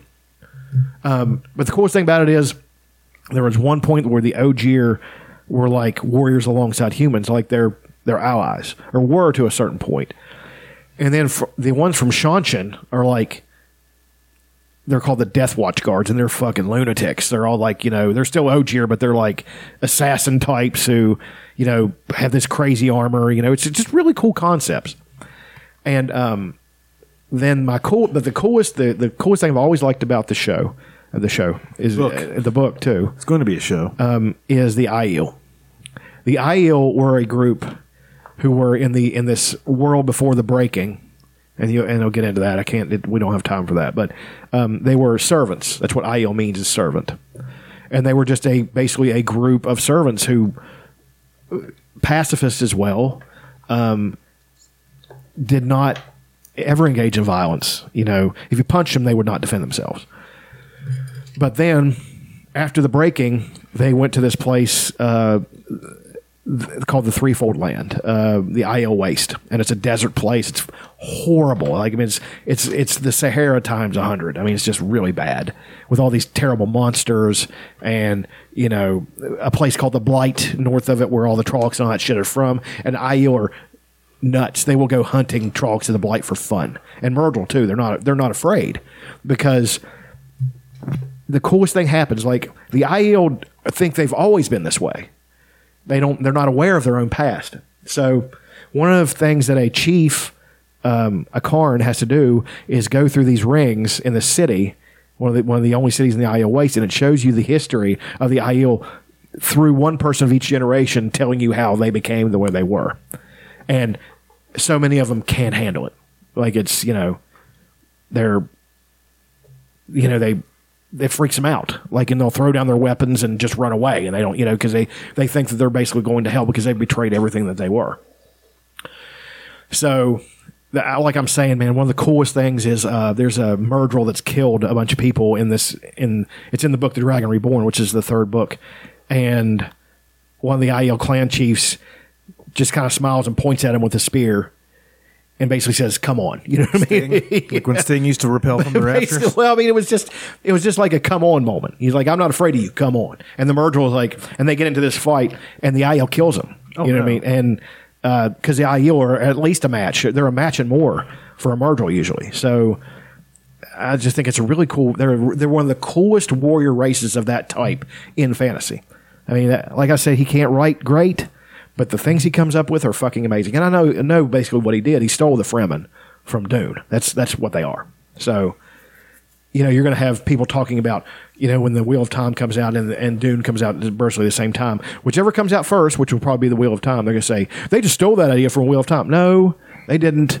These concepts are old. They just, you know, warrior races who are, you know. Yeah, everything's recycled. To just change a name. Sure. I mean, it's some kind of. Give them a different quirk or something. Some kind of, you know, really, ascetic, tough. You know, one of my favorite things about them is that they veil their faces. I don't even know why they veil their faces.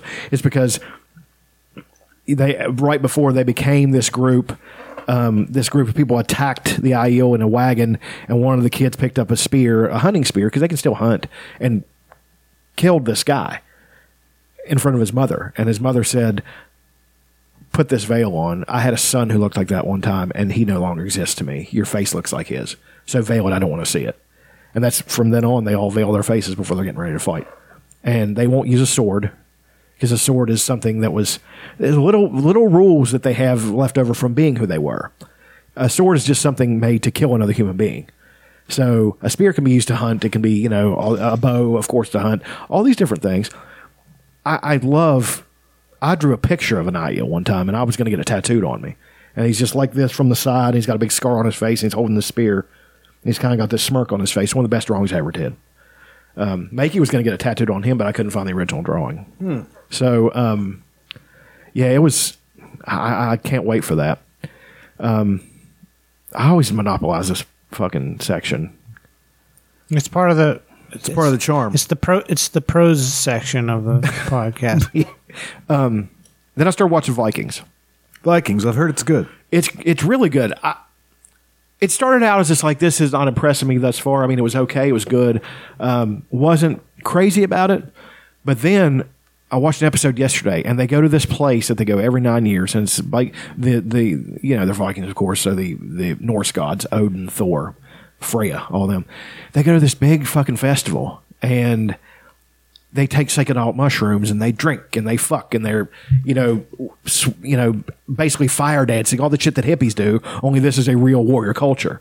And I know this is based on fact, because they tried to be really, really, really research this and say, we're going to tell the most authentic story we can tell. So it follows Ragnar Lothbrok, who's this, he starts out just this regular Viking raider, and then he becomes the Earl and all this stuff. Gabriel Byrne was in it briefly, and he's really good in it, of course. But just this festival, and they had raided into England and brought back a priest as a slave. But they all like him, and he likes them. Like Ragnar, he became Ragnar's slave.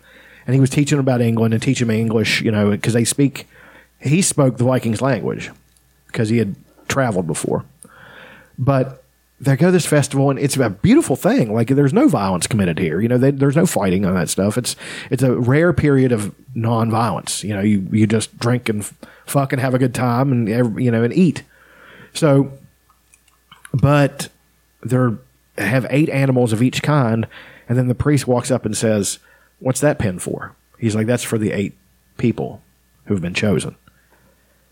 You know, and these people do not go unwillingly. This is a true pagan culture where it is an honor to be sacrificed for the gods.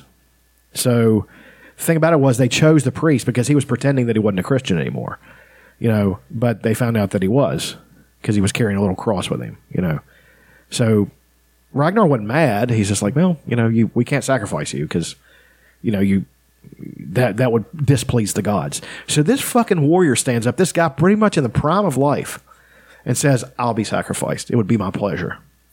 And then it shows him being sacrificed. It starts with the animals, of course, and blood's running. They're pushing it into bowls and all kinds of stuff. And the people are singing, and the kids are watching this. The children are watching all this stuff, and then they start sacrificing the people.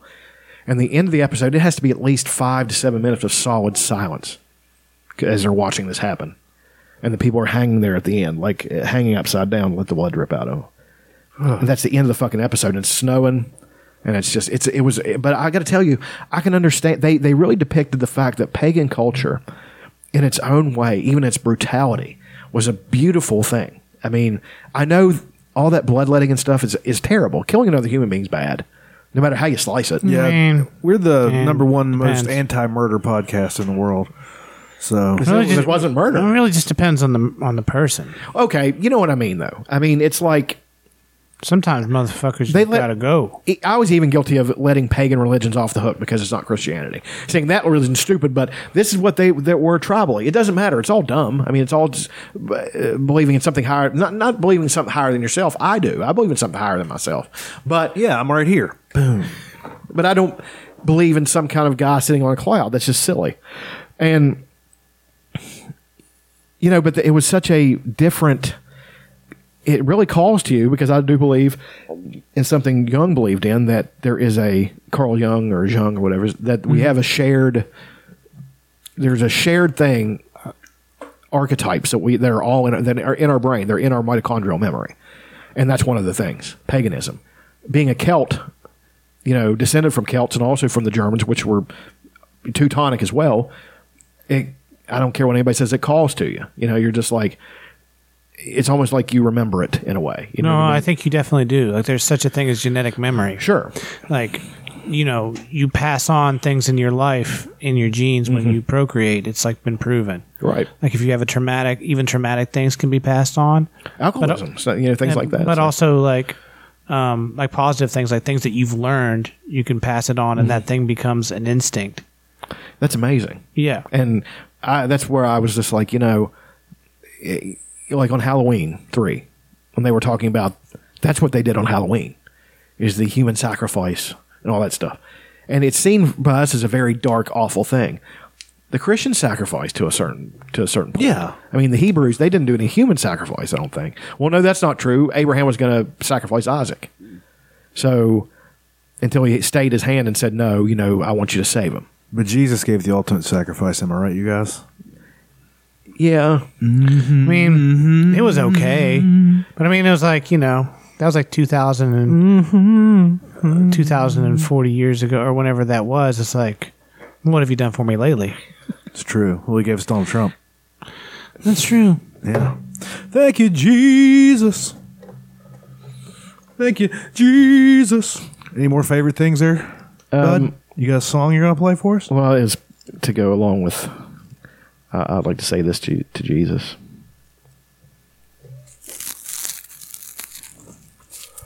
Some high quality. That's some good ASMR. Silica.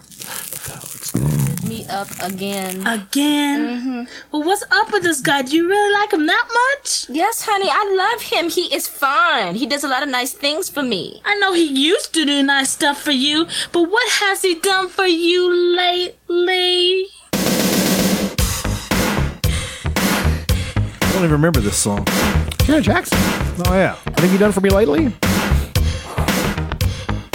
Maybe I just didn't remember. That's like she's just like a girl. Like I'd just like to be friends with her and just like go out and have like day drinks with her and braid stuff. her hair. Sure. Just like hang out, and go shopping and stuff. Okay, that's enough.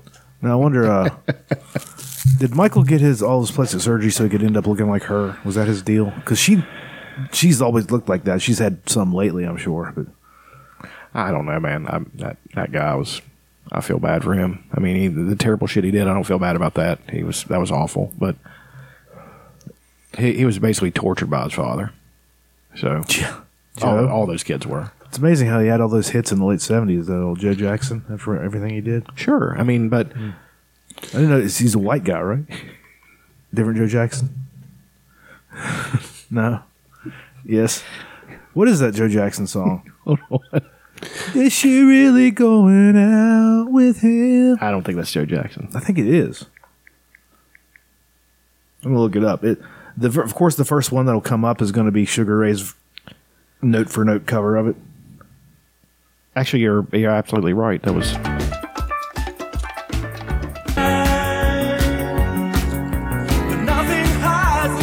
This is Joe Jackson, right? Yes, it is.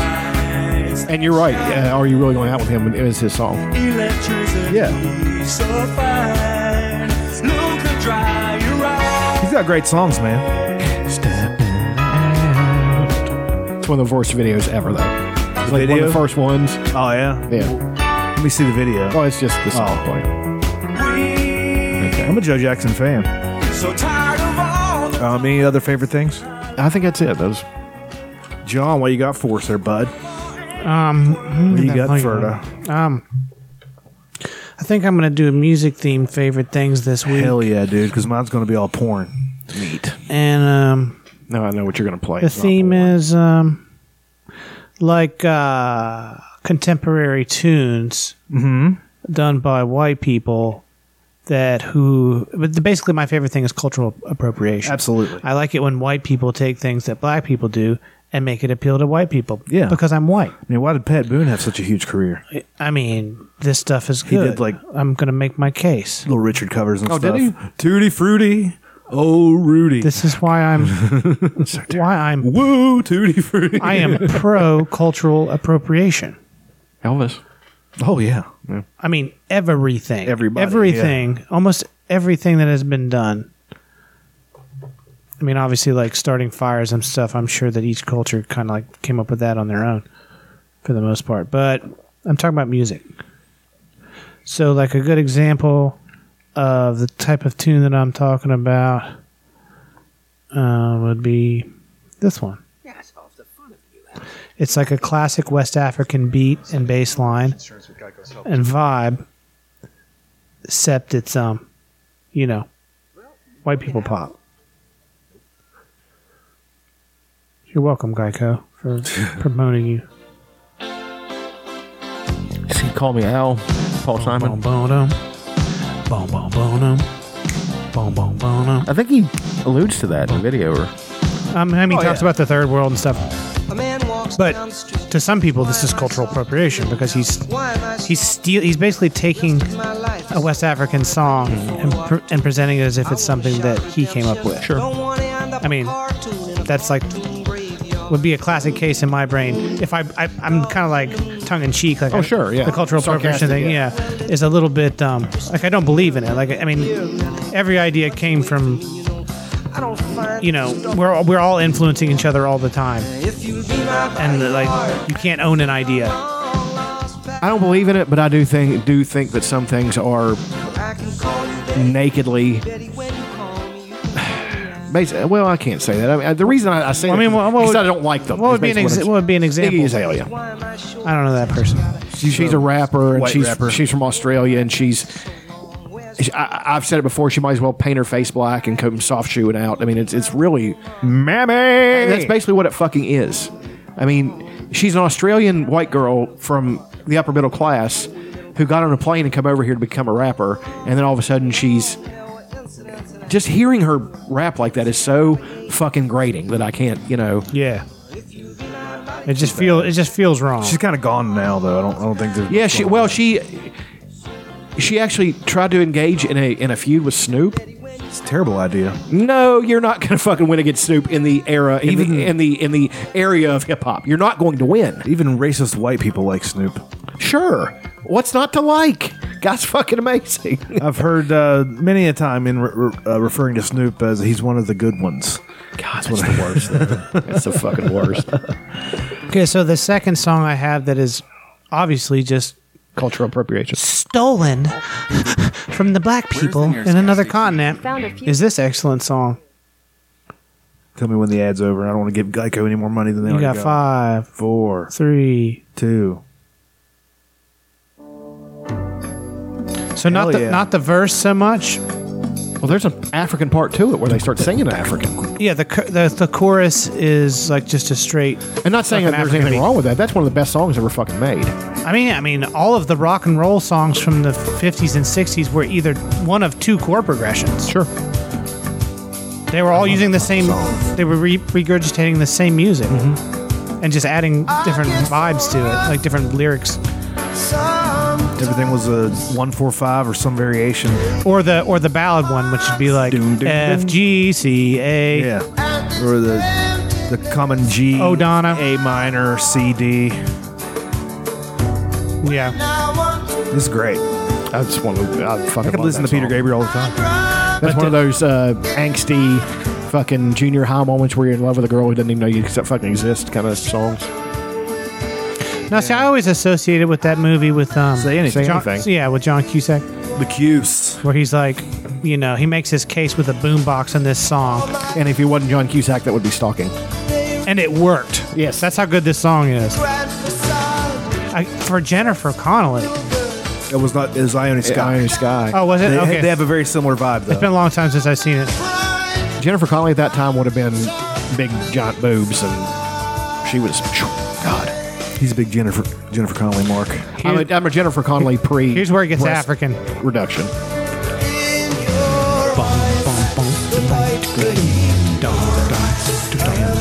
Like that's just like. Can I get in on this one? An actual rhythm in a song, as long as it's keeping with the theme. Yes, it is, because this is just This is an absolutely horrible example. Plays any Led Zeppelin song. Shit.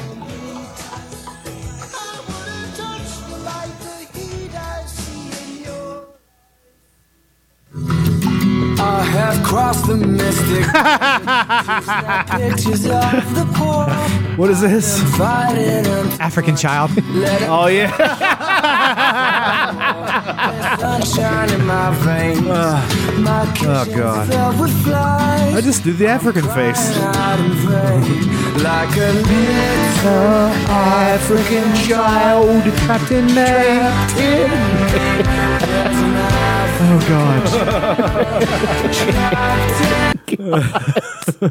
That's so fucking horrible. I love it. So the next one of the African white people taking African beats and turning them into pop songs theme section is this right here from the band Vampire Weekend. Oh hell yeah! From the album Contra.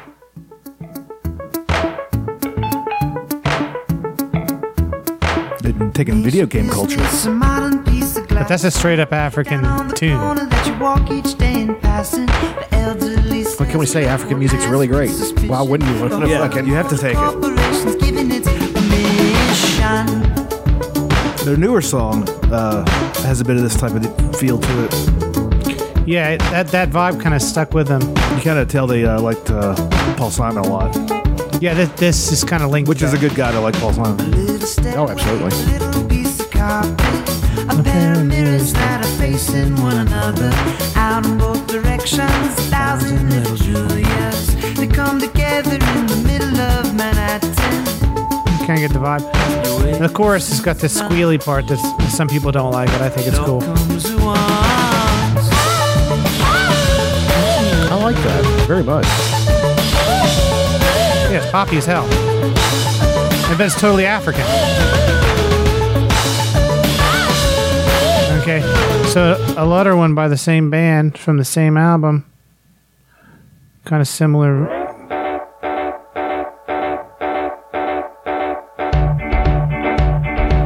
African.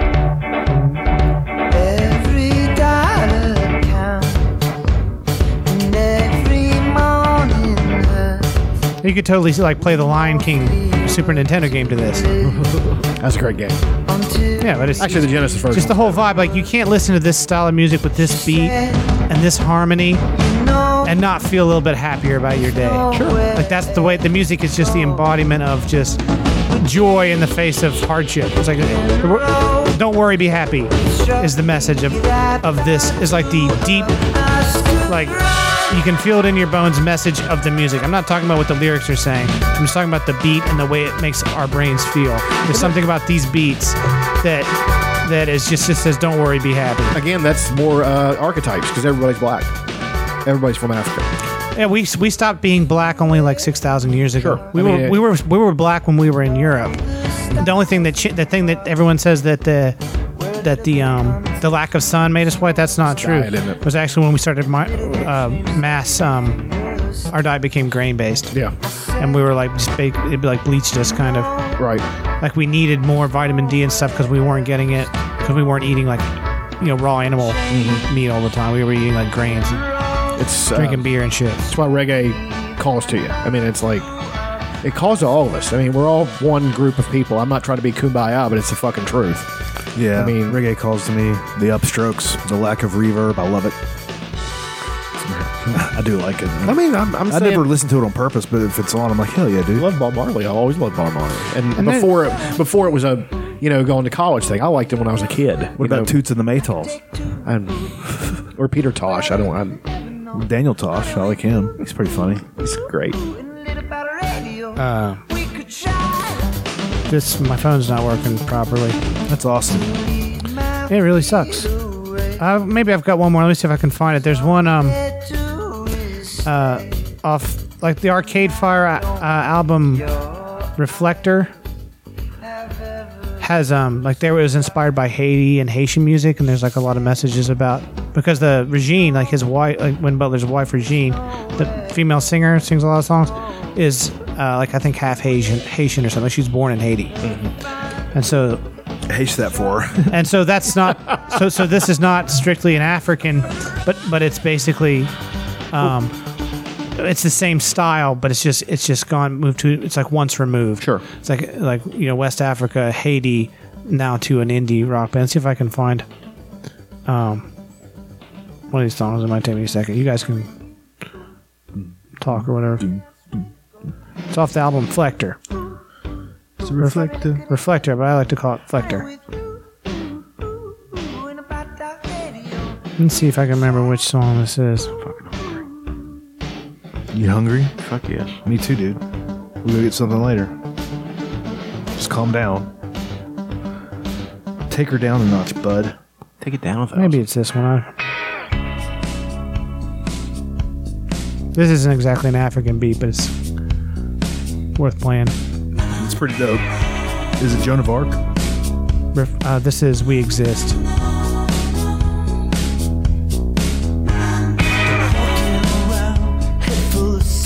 I like them a lot. They're pretty incredible. I saw them the only time I went to Canada was to see them in Toronto. It was pretty awesome. It kind of reminds me of like a Booker T and the MGs type beat. The bass line. And I can say because I've been to some Haitian churches, and they always have like just like really shoddy equipment. They just throw it's like everything's redneck together. The people in the mountains, especially, are very similar to West Virginia people, but they always have it's like usually a short scale bass. Usually it doesn't have all the strings, with just a bass player that's just like carrying the whole band, and like a drummer. Like just badass rhythm sections playing these kind of beats, but singing about Jesus and stuff. And it's like, it's just like the room is just shaking with bass, and then like this like sort of atonal singing almost. Like they sing in a different. They're just not as indoctrinated by the Western scale of music as we are, and they just.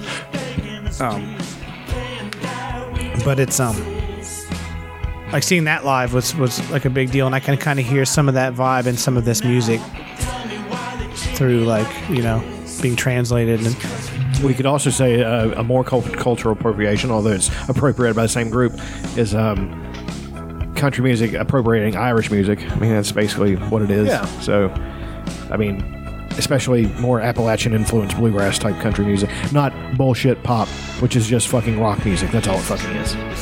Right. Well, it's just It's punch. Got that motherfucker. Yeah, it's just not great. I love He was in there yesterday, and I was just like, get some earbuds, bruh. no, I had my music in. I mean, I was there first, so it was listening to something worthwhile. So, what did you listen to? at that point when he came in, I was trying to remember what was playing. It was a more of a rock. I think it was Ocean Avenue by Yellow Card. Yellow Card? I like that fucking song. Oh, Jesus. It's a good song. I just didn't think I was going to hear a Yellow Card reference today. Well, they only had two good songs, really. They had that one, Lights and Sounds, which had one of the best openings of any fucking rock song. Okay. And so the last but not least, one of my segment on cultural appropriation of African music by white pop artists is this song. It's very good. You might have heard it before.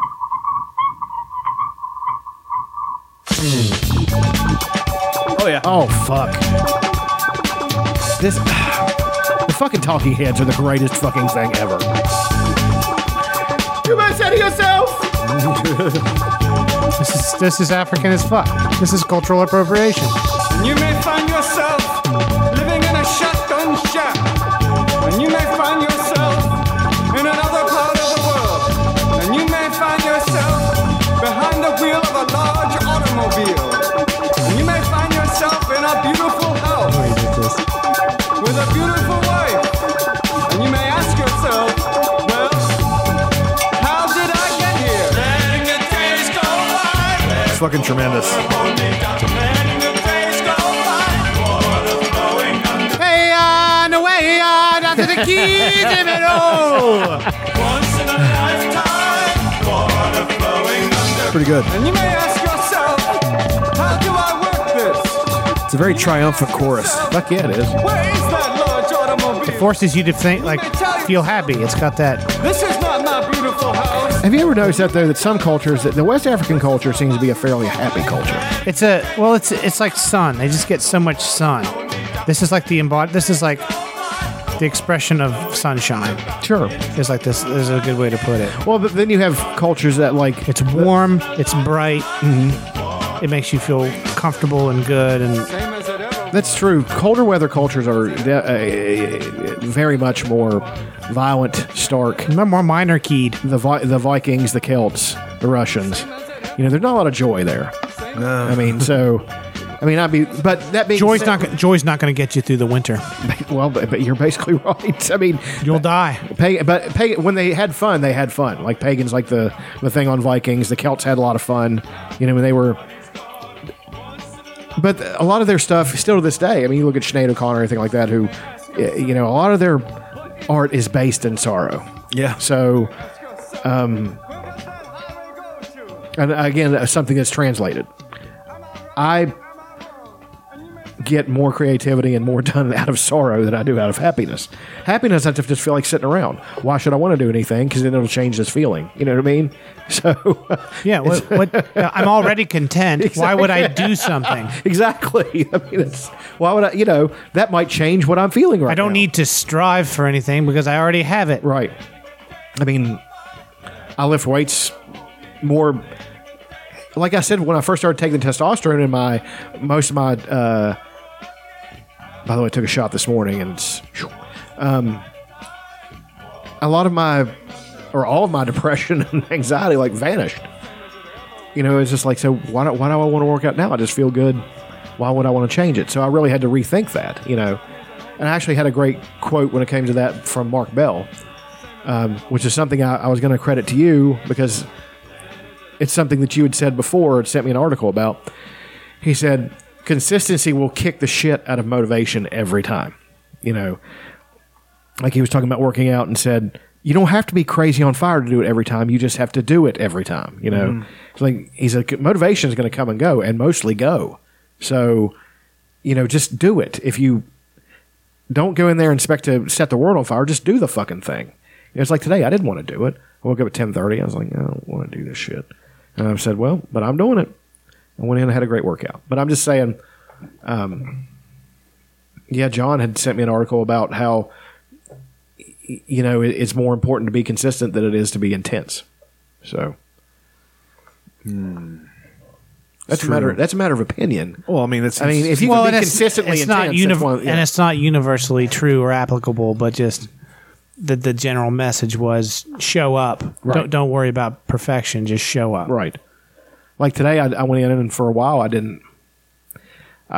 You know, I was going to do another CT Fletcher workout, but man, I got to tell you, that fucking workout yesterday was brutal. It was like 1,100 fucking reps. Just a lot of reps. It's like the whole idea about like, well, if you're just gonna, you know, if you're not gonna do this 100%, you just shouldn't come at all. Exactly. That's the wrong attitude. It's like you should show up even if you have to leave halfway through. Right. Or David Goggins saying, you know, and he doesn't agree with the former statement. He agrees with the latter. He said, you know, you don't feel like doing it, and it's not going to be crazy intense, do it anyway. You know, and he said you can fool your body into doing that. Like, put on your shoes and said, all right, instead of going for a 20K today, I'm going to go for an easy 5. And by the time you reach that 5, your body's already accepted. Well, this is what we're doing, so you just keep going. You know what I mean? Yeah. It's like, I didn't want it. Sometimes you just need to get started instead of intimidating yourself with the mountain you have to climb. Just start walking. Right. And see how it feels. Mm-hmm. And you know, it's like today, I hadn't done a good back workout in a long time. I was like, man, I'm going to be weak and all that shit. No, it wasn't. I mean, it was as strong as it ever was. The same as it ever was? The same as it ever was? Yeah. Any other favorite things, John? No, not really. Oh, no, I saw the Joker. Yeah, you guys want to get into the Joker? We could go into that. Please do. What did you like about it? Or did you like it at all? I liked it. Awesome. You know, just aesthetically, it was good. I thought his acting was really interesting. Music was good. I kind of liked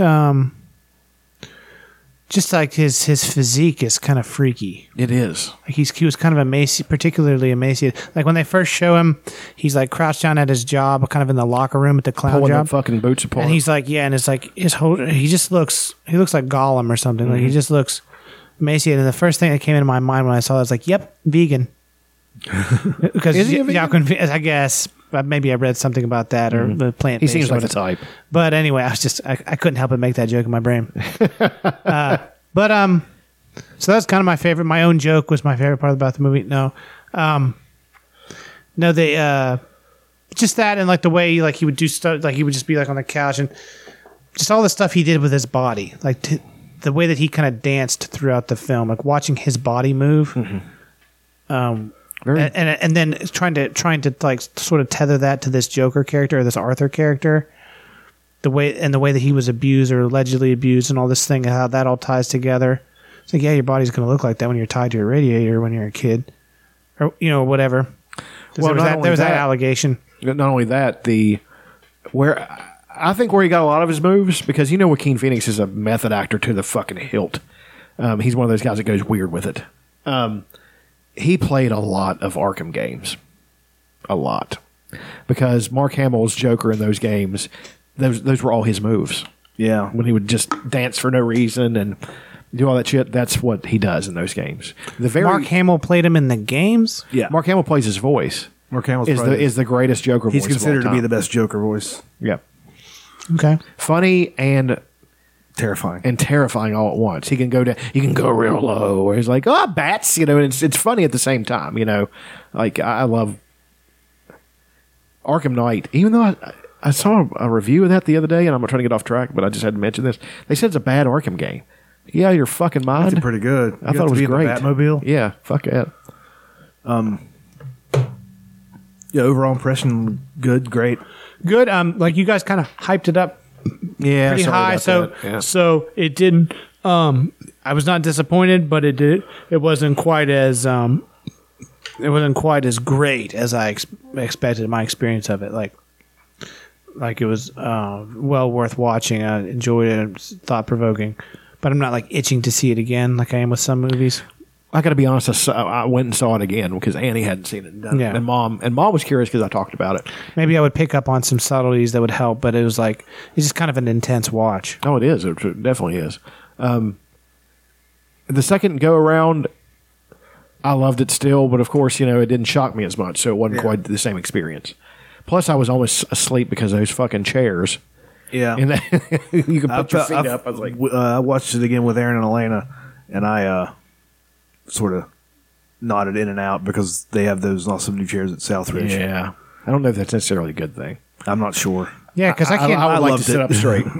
I need to. If I'm going to stay focused, my body has to be kind of focused too. That's what I'm saying. That's more. It's not. It's a much more passive experience if you're laying down. Yeah. It's like laying down at home. No, I came to watch and be in the movie. When my body shuts down, it causes my brain to start to shut down. There you go. Like the blood flow. But if you're like sitting up and you kind of have to activate your core a little bit. Yeah. After watching again, how much of it do you think is fabrication? Oh, you mean how much did he imagine? That's open to debate. I think because the last scene is him in there with a therapist. He's in Arkham.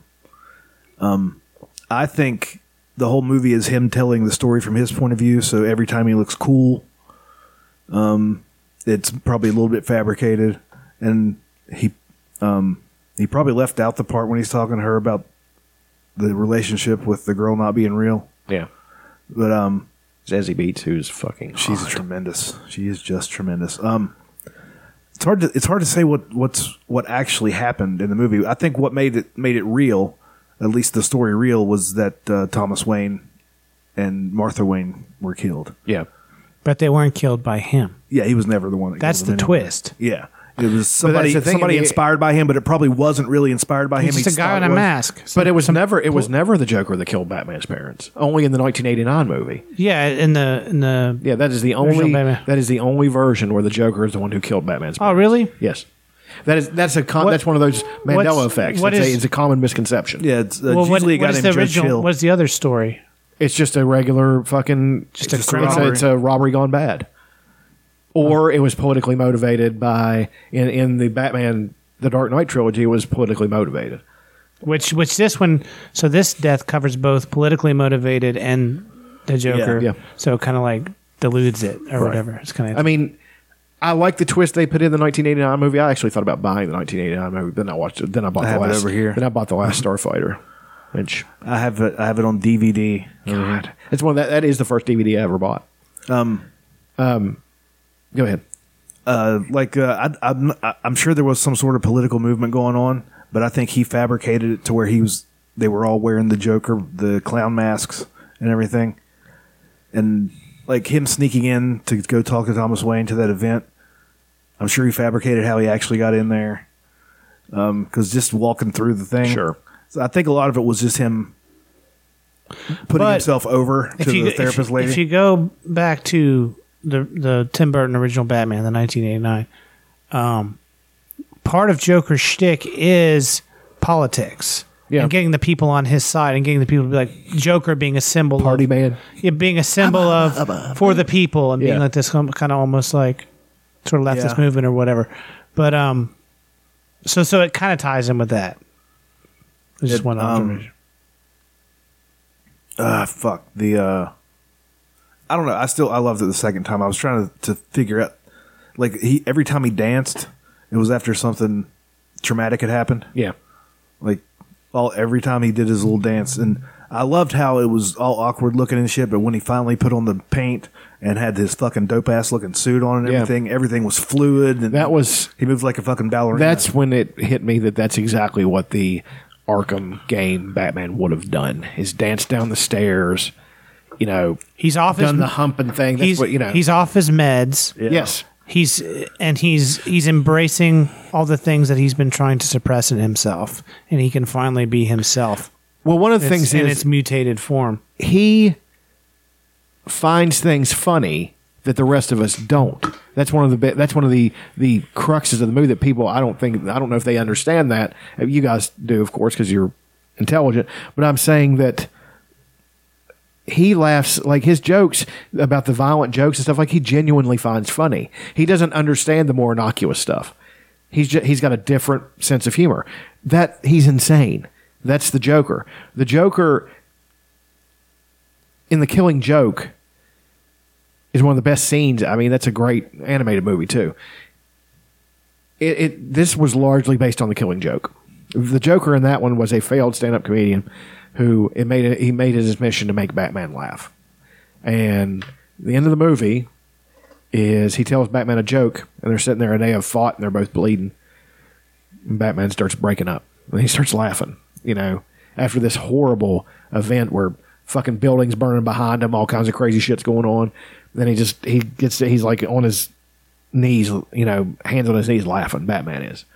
And I think that was a nod to him saying you wouldn't get it, and then flashing to Bruce Wayne standing there with his parents dead in front of him. Yeah. He found that funny, but he also, that's just a nod to that, this joyless, because that Batman is a joyless human being. Mm-hmm. I'd much rather hang out with the Joker. Well, who wouldn't? You're going to see some people killed, but what are you going to do? They probably deserve to die anyway. But not true. He killed party man. He killed indiscriminately.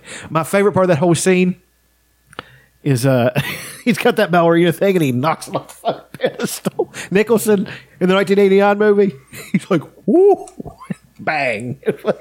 And then they tear the whole place up, and that guy takes his knife out. He's getting ready to cut that pig. He's like, leave this one, Bob. I kind of like it. There's Bob right there. Yeah. One of the other things that makes me think a lot of it was delusion or exaggeration on his part is the amount of shots he fired at the Wall Street dudes. It was like 9. He had a 6-shooter. Probably a 5. Most of those, a lot of those 38 subnoses are 5 shooters. That's what makes me think he's adding a little bit of spice to his story that he's telling the lady. Well, also too, and I made this point to you when I came out of the movie. I was like, how'd they get out of the refrigerator? That is definitely an old style 40s refrigerator that latches. How did he get out? And that's that one theory that the cops were coming up there anyway. Yes, and they're the ones that pulled him out, and it's just all in his head. The rest of the movie, that's plausible. Sure, I noticed that too. I was like, what is that? Because the very next scene is good news. He's on the bed. He's jerking off basically, and then in the very next scene, he walks. The phone's ringing. Yes, and he comes in and he talks, and he gets booked on the Murray Show. Yes, it is. So that could all be just delusion from. That's what I love about it. Todd. Is it Todd Phillips? Yeah, dude. This is the way that DC needs to go, and Jared Leto needs to shut the fuck up. Get over it. You're a great actor. You're a great actor, Jared Leto. You sucked in the fucking role. Accept it. This is one grand slam that you're not going to fucking get. You got the Oscar nod. This was not good. Okay, it just isn't. I'd still like to see the director's cut of the original movie. I don't want to see any. That is unsalvageable. It is so terrible. I mean, it's just. I don't even like Margot Robbie as Harley Quinn. It's starting to get on my nerves, quite frankly. I don't want to see Birds of Prey, whatever the fuck that shit is. I'll watch it. It's fucking garbage. I can tell by the fucking trailer it's garbage. Because they're trying to cut together the best stuff. I'm like, well, that scene's going to suck. And I don't know how I know, but I know. And it's just, they need to go down this route where everything is more visceral, more real. If they're going to do comic book movies, they should do the opposite. Right. As I said, they need to go. They are making art. They are not making, and not that the Marvel movies aren't art. They are. They're so much fun, but it is a popcorn. They're pop. It's a popcorn movie. This is a selection of deep cuts that people. Even though fucking Joker made $600 million already. Yeah. I mean, it's really doing well. But that's the reason, because DC finally made a good fucking movie. It's just like, you got to see that movie because it doesn't suck. You can do Batman that way, but the only Batman you'd be able to do with that, like I said, is Year One. Year One is the only story that would fit with that. So, because anything else would be ridiculous. Year One is essentially a kook. It's a kook in a fucking costume going out to fight crime. That's what Batman is. He barely knows what he's doing. Exactly. I mean, but also it's the other story with Commissioner Gordon becoming Commissioner Gordon. He's a captain in that. And then he has to fight his way up the corruption. The corruption in Gotham City Police Department is a story all its own. So, when you have that intercut, because most of that story is about Gordon. Very little of it is about Batman. So that would be the best Batman movie to make is year one. Then you can build something around it. I don't know what you're going to do, but you can't fit Justice League in that. It will not fit. It will not fit. What do you think about this being just a one shot for? I think it's fine and good because I don't think if they're going to tie this movie to the rest of them at all whenever they reboot or whatever it is they're doing. Joaquin Phoenix ain't going to play him, so I think he's going to be the person that inspired the new Joker because Arthur would be like in his mid-70s by the time Batman comes around. Right, and it's like, again, Batman almost has to exist in its own universe because it's so much different. You ever notice how much different it is than the rest of the DC characters? It's a guy with delusions. It is not an alien from another planet who crashed here who has superpowers. It's not some fucking Amazon princess from some magical island. It's just a rich guy. It's just a rich guy that can fight. Who is completely fucking insane. That is so hard to tie in. Now, don't get me wrong. I love when they do the interplay between Batman and the others. By the way, Affleck didn't do it right. Where he is joyless and hard to get along with. That's the way he has to be. I mean, that's the best way to depict him. And that's why and by the way, as we've said before, that's the way they always depict him in the cartoons. Yeah. He's not liked, and he doesn't like them. I mean, he loves them on a certain level because they're teammates, and they do care about each other in a lot of ways, but they're not going to hang out with them. Because Flash them will go for a beer. Batman doesn't drink. You know why? Because that'll take his edge off. That'll take him, that is one step down that path where he's not physical perfection anymore. He has to be physical perfection to do what he's going to do. The rest of them have powers and shit. Yeah. I mean, that's just... Superman could just lay around. He doesn't have to work out. He doesn't have to do anything special. I mean... Batman's got to do CrossFit or something. Whatever Affleck... That's one of the only good parts of that movie is when Affleck was working out to show what Batman would do. You think Batman uses steroids? Yes. He should. I think he uses steroids that are experimental and without side effects. I think that would tie into the Bane storyline as well. Because Bane is on a massive steroid called... I can't even remember what it's called. Fuck. Aaron would know. It's not poison, is it? No, it's not poison. What is the thing that Bane took? I can think of it. I'm looking at the goddamn logo. It's like some sort of a terrifying name.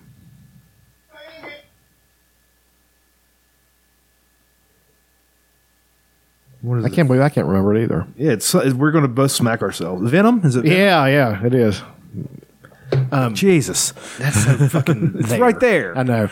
But what I'm saying is you can do that. And what's wrong with having different versions? It's like, okay, comic book companies have different versions of the same character in one company. There are different storylines that go to different places. You had Uncanny X-Men, you had X-Men. And at one point they tried to tie them all together, but at one point they said, fuck it, here's what we're going to do. This story goes here, this story goes here. They do not intersect. You know, You have X-Men Gold, X-Men Blue, all this stuff. Now, I dig it. I read them. I was just like, I love this. I love the fact that they're able to, and I cannot stand continuity buffs. I can't stand exacting physical, traits that they have to be on the screen. I love my buddy Chuck, and he wants to come on the show. Fuck him. And he would be a... Shut up. He'd be a great guy to come on the show. And he's extremely interesting, and he knows comic books, but he is such a fucking purist that he cannot stand that Wolverine was not 5'1". It bothers him. And I was like, Chuck, watch the fucking movie, Logan. And he went and watched it, and he admitted, he's like, that is a good movie. I'll give you that. So it could have been anything, though. Just like this Joker could have been, they could have just done a character study about a guy and not made him a supervillain. Sure. And it would have been good, but we all wouldn't have seen it on the first fucking chance we could have got. No. It'd have been a Netflix watch. Netflix, by the way, I need to watch El Camino over the next couple of days. Pretty good. Yeah. I Have heard you seen it yet? Pretty good. I heard it's fucking... Yeah, it's pretty good. It's great. Yeah. It's fucking... I just really hate those characters. I guess people. Like I hate Jesse Pinkman. Well, of course you do. Walt. They're meant to be hated. They're absolutely terrible people. It makes it hard for me to like want to watch terrible people do terrible things. For fuck's sake. What about Skinny Pete and Skinny Pete Badger is actually a good guy. Badger is too. Because they're in like a good 15 minutes of it. So if you like Skinny Pete and Badger fucking cracked me up. They're great. Well, I guess he looks he looks like a giant midget. It looks like somebody took a midget and stretched him out. Badger? Yes. Yeah. He's got a midget face. Giant midget. It's like Dinklage. The bearded man. It's like Dinklage. Is that on fucking The State? It's probably. Medium head boy. He just didn't really know anything. Medium head boy. It's like, what the medium head boy? You haven't seen that skit on The State? They're freaks, but they're not freaks for any apparent fucking reason. Medium head boy. The boy with no brain. And they would ask him a question and he wouldn't know it. And then, freak! I was trying to think of another favorite thing that I had. I started watching a show called On Becoming a God in Central Florida. Yeah. It's a Showtime show. And it's got Kirsten Dunst and just a cast of other people that you've seen, but you can't think of their names. But Kirsten Dunst has gotten better with age. She looks even better now. I never thought she was that pretty. Well, she's got a weird face. Remember the weird face, good body? She's got the grill, that messed up tooth. Well, now she's got some giant knockers on her. And, well, they were always giant, but now she's really showing them off. But she's also a very good actress. Like, she does a she's a really good actress. I never didn't dislike her. The last thing I saw her in was Fargo, the TV show. Mm-hmm. And it's like an anthology thing. Every season is different. Did you watch? Very good. Did you watch the movie where she plays Marie Antoinette and it's by Sofia It's Coppola? really good. I've not seen Vanity It's Fair, fantastic. I think it's called. It's fantastic. Yes, it is. It's got like a rock soundtrack to it. Mm-hmm. Sort of like the Romeo and Juliet. It's got like an 80s rock soundtrack to it. Sofia Coppola is a shit actress, but she can direct her ass She was off. also in The Virgin Suicides, which was by Sofia Coppola. And Lost in Translation, which is one of the best movies I've ever seen. But she's not in Lost in Translation. Sofia Coppola directed it. Right, but what's her name? Yeah. Kirsten Dunst. No, that's Kirsten Scarlett Dunst. Johansson. Oh, I forgot. Ghost World. Oh, yeah? Have you seen it? I have. You have. You haven't? It's a young, very young Scarlett Johansson and Thora Birch. Oh, God, Thora Birch. Well, isn't it Steve Buscemi that they befriend? Yeah, because they sent him a fake. They call him when he put in this personal, and Tony and Thora Birch feel so bad about it that she tries to get him a date, and it was. Oh, it's that he has like the weird collection of stuff. The records. Yeah, I've seen that. Yeah, Thora Birch is so fucking hot in that it's unreal. Yeah, I mean she's just oh my god. Whew. You definitely have a type. Well, it's not just she's hot too. I mean, it's not just her tits. I'm talking about the hair and the glasses. Yeah, and the whole nerd look. You know, I told you, but she was 17 for the filming of American How did Beauty. they get away with that? Her parents signed off on it. They were porn stars. Her parents were porn stars in the 70s. Yeah. What are their names? I don't remember. Just look up Thora Birch's parents. But, yeah, that show, On Becoming a God in Central Florida, it's about people recruiting each other for fucking a pyramid scheme. And one guy's so obsessed with his downline. And it's a pretty fucking funny show if you ask this guy. Yeah, On Becoming a God in Central Florida. And it's very Florida. Like she's poor and her husband gets eaten by an alligator and she goes back to the swamp and kills 2 alligators with a shotgun. Her parents, who have been her business managers throughout her career, are former adult film actors. Both appeared in the film Deep Throat. Yeah, so they're good. They got some cred too. They were in maybe the biggest porn of all time.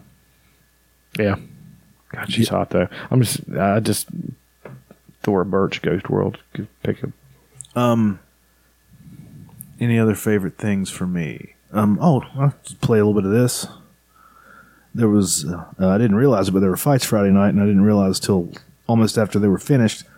But Joe Lozon got one of the weirdest. It wasn't even a submission; it was a TKO on a guy. I'd never seen anything like it. Oh, he has him in that weird headlock thing. It's the reverse half Nelson. Come on. Yeah. And there's nothing the fucking guy can do about it. There's nothing he can do. That is some old school freestyle wrestling right there.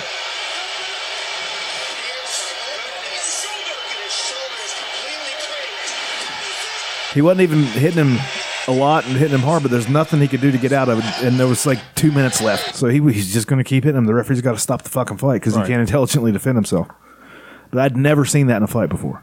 I've seen it in wrestling, like high school wrestling or college or the Olympics. But I'd never seen anybody in an MMA fight get caught in that one. It's fucking ridiculous. And he just fucking Forrest Gumped his way into it. Yeah. Super Humming had a new video where he gets speared through a piece of drywall and some light tubes. That's a good friend Paul. I just love that his sidekick's name is Good Friend Paul. Is he a millionaire by now? No. Super Humming? No. He's making money though. Maybe a little bit. Like I don't know. There's never been any ads before his shit, but he gets booked on like independent wrestling shows and stuff. I keep trying to get Kyle to do This it. country is so fucking. Hey man, people like what they like. I know. I'm not saying there's anything wrong with it. Well, yeah, I am, but I'm just saying, you know. And I took Aaron, Elena, and John to wrestling on Friday night. And it was Elena's first experience, and she begrudgingly enjoyed it, I think, because everything just went crazy at the end. Yeah. Pretty good. Max wrestled on that one. No, she did not. I have a video of some of it I can play. Turn it on. Turn it up. Turn me loose. Let me get it. That's my favorite picture of her. You like it? Yep. You spank to that? Sure. Do you? I did. I think yes. Weird son of a bitch. Spanking it to Thor Birch in Ghost World. Yeah, I think that's probably a thing.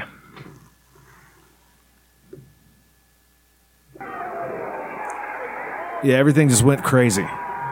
They went into that utility room and started pulling. They used a basketball as a weapon. They used a ladder as a weapon. Is that Kurt Blackman?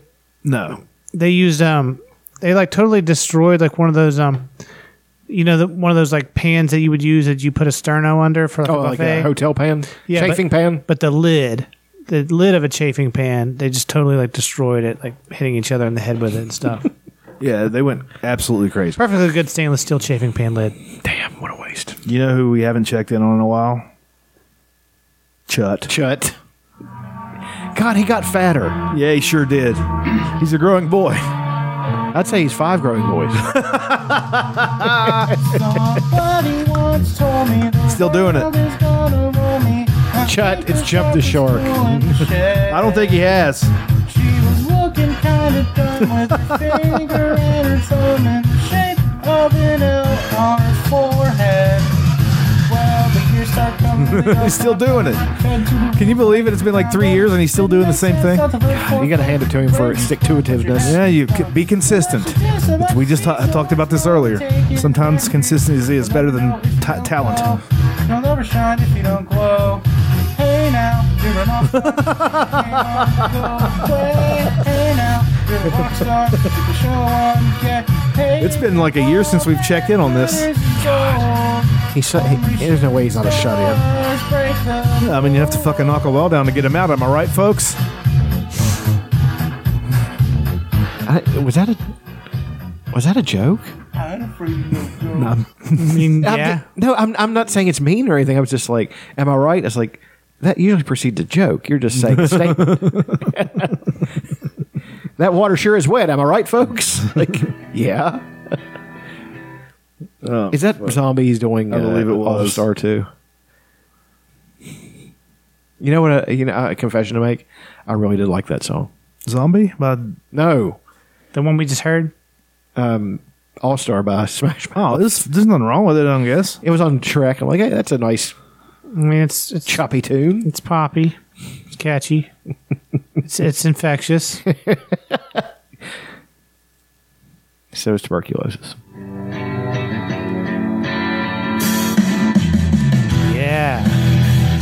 arms are huge. Yeah, dude. He works out all the time. No, I'm just saying they're just so fat. Oh, come on. It's mass. He's cultivating mass. There's a lot of mass. I bet you his legs would be fucking so gigantic. Strong. Yeah. He's good. He's a fucking talented man. He does something you'll never believe right here. Not yet. He'll do it in a minute. After this great solo. Is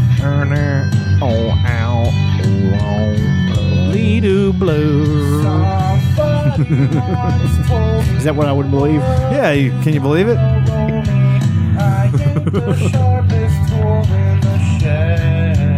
It's fucking good, man.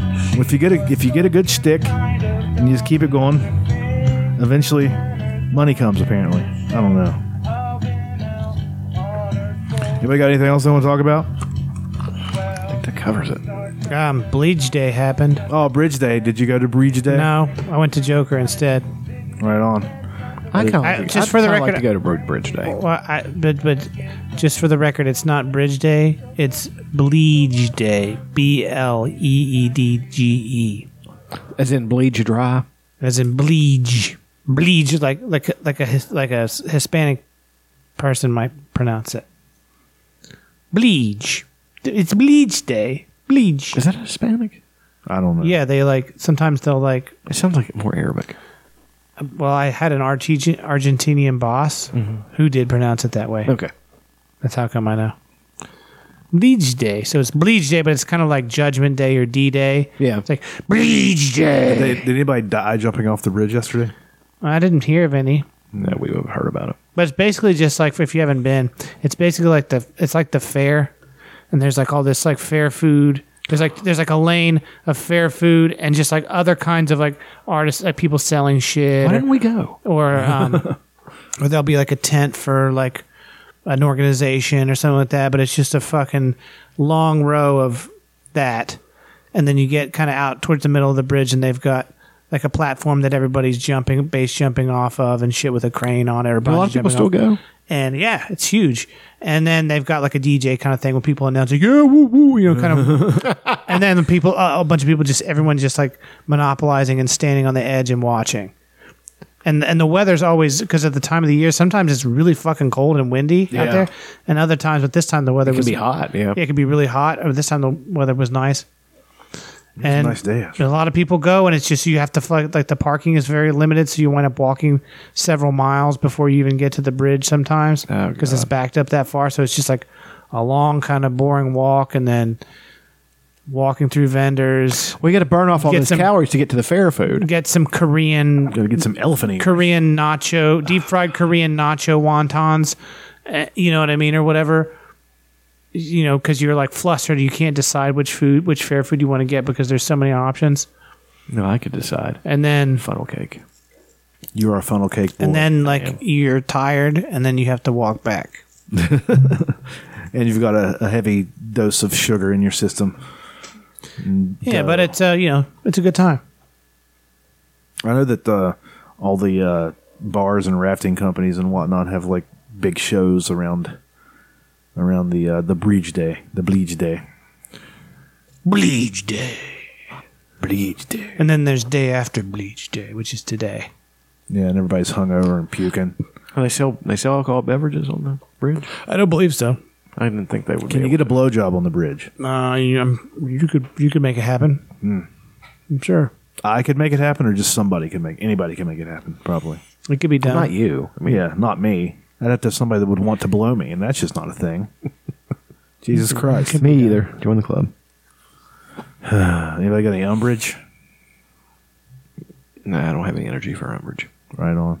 All right. What should we go out on? Could pick a... You want to pick a song there, Queef? Chief Queef? Let's go.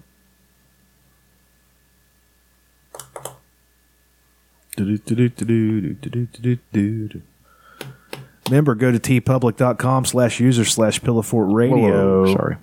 To get t-shirts. Hell yeah. See you guys next time, episode 233.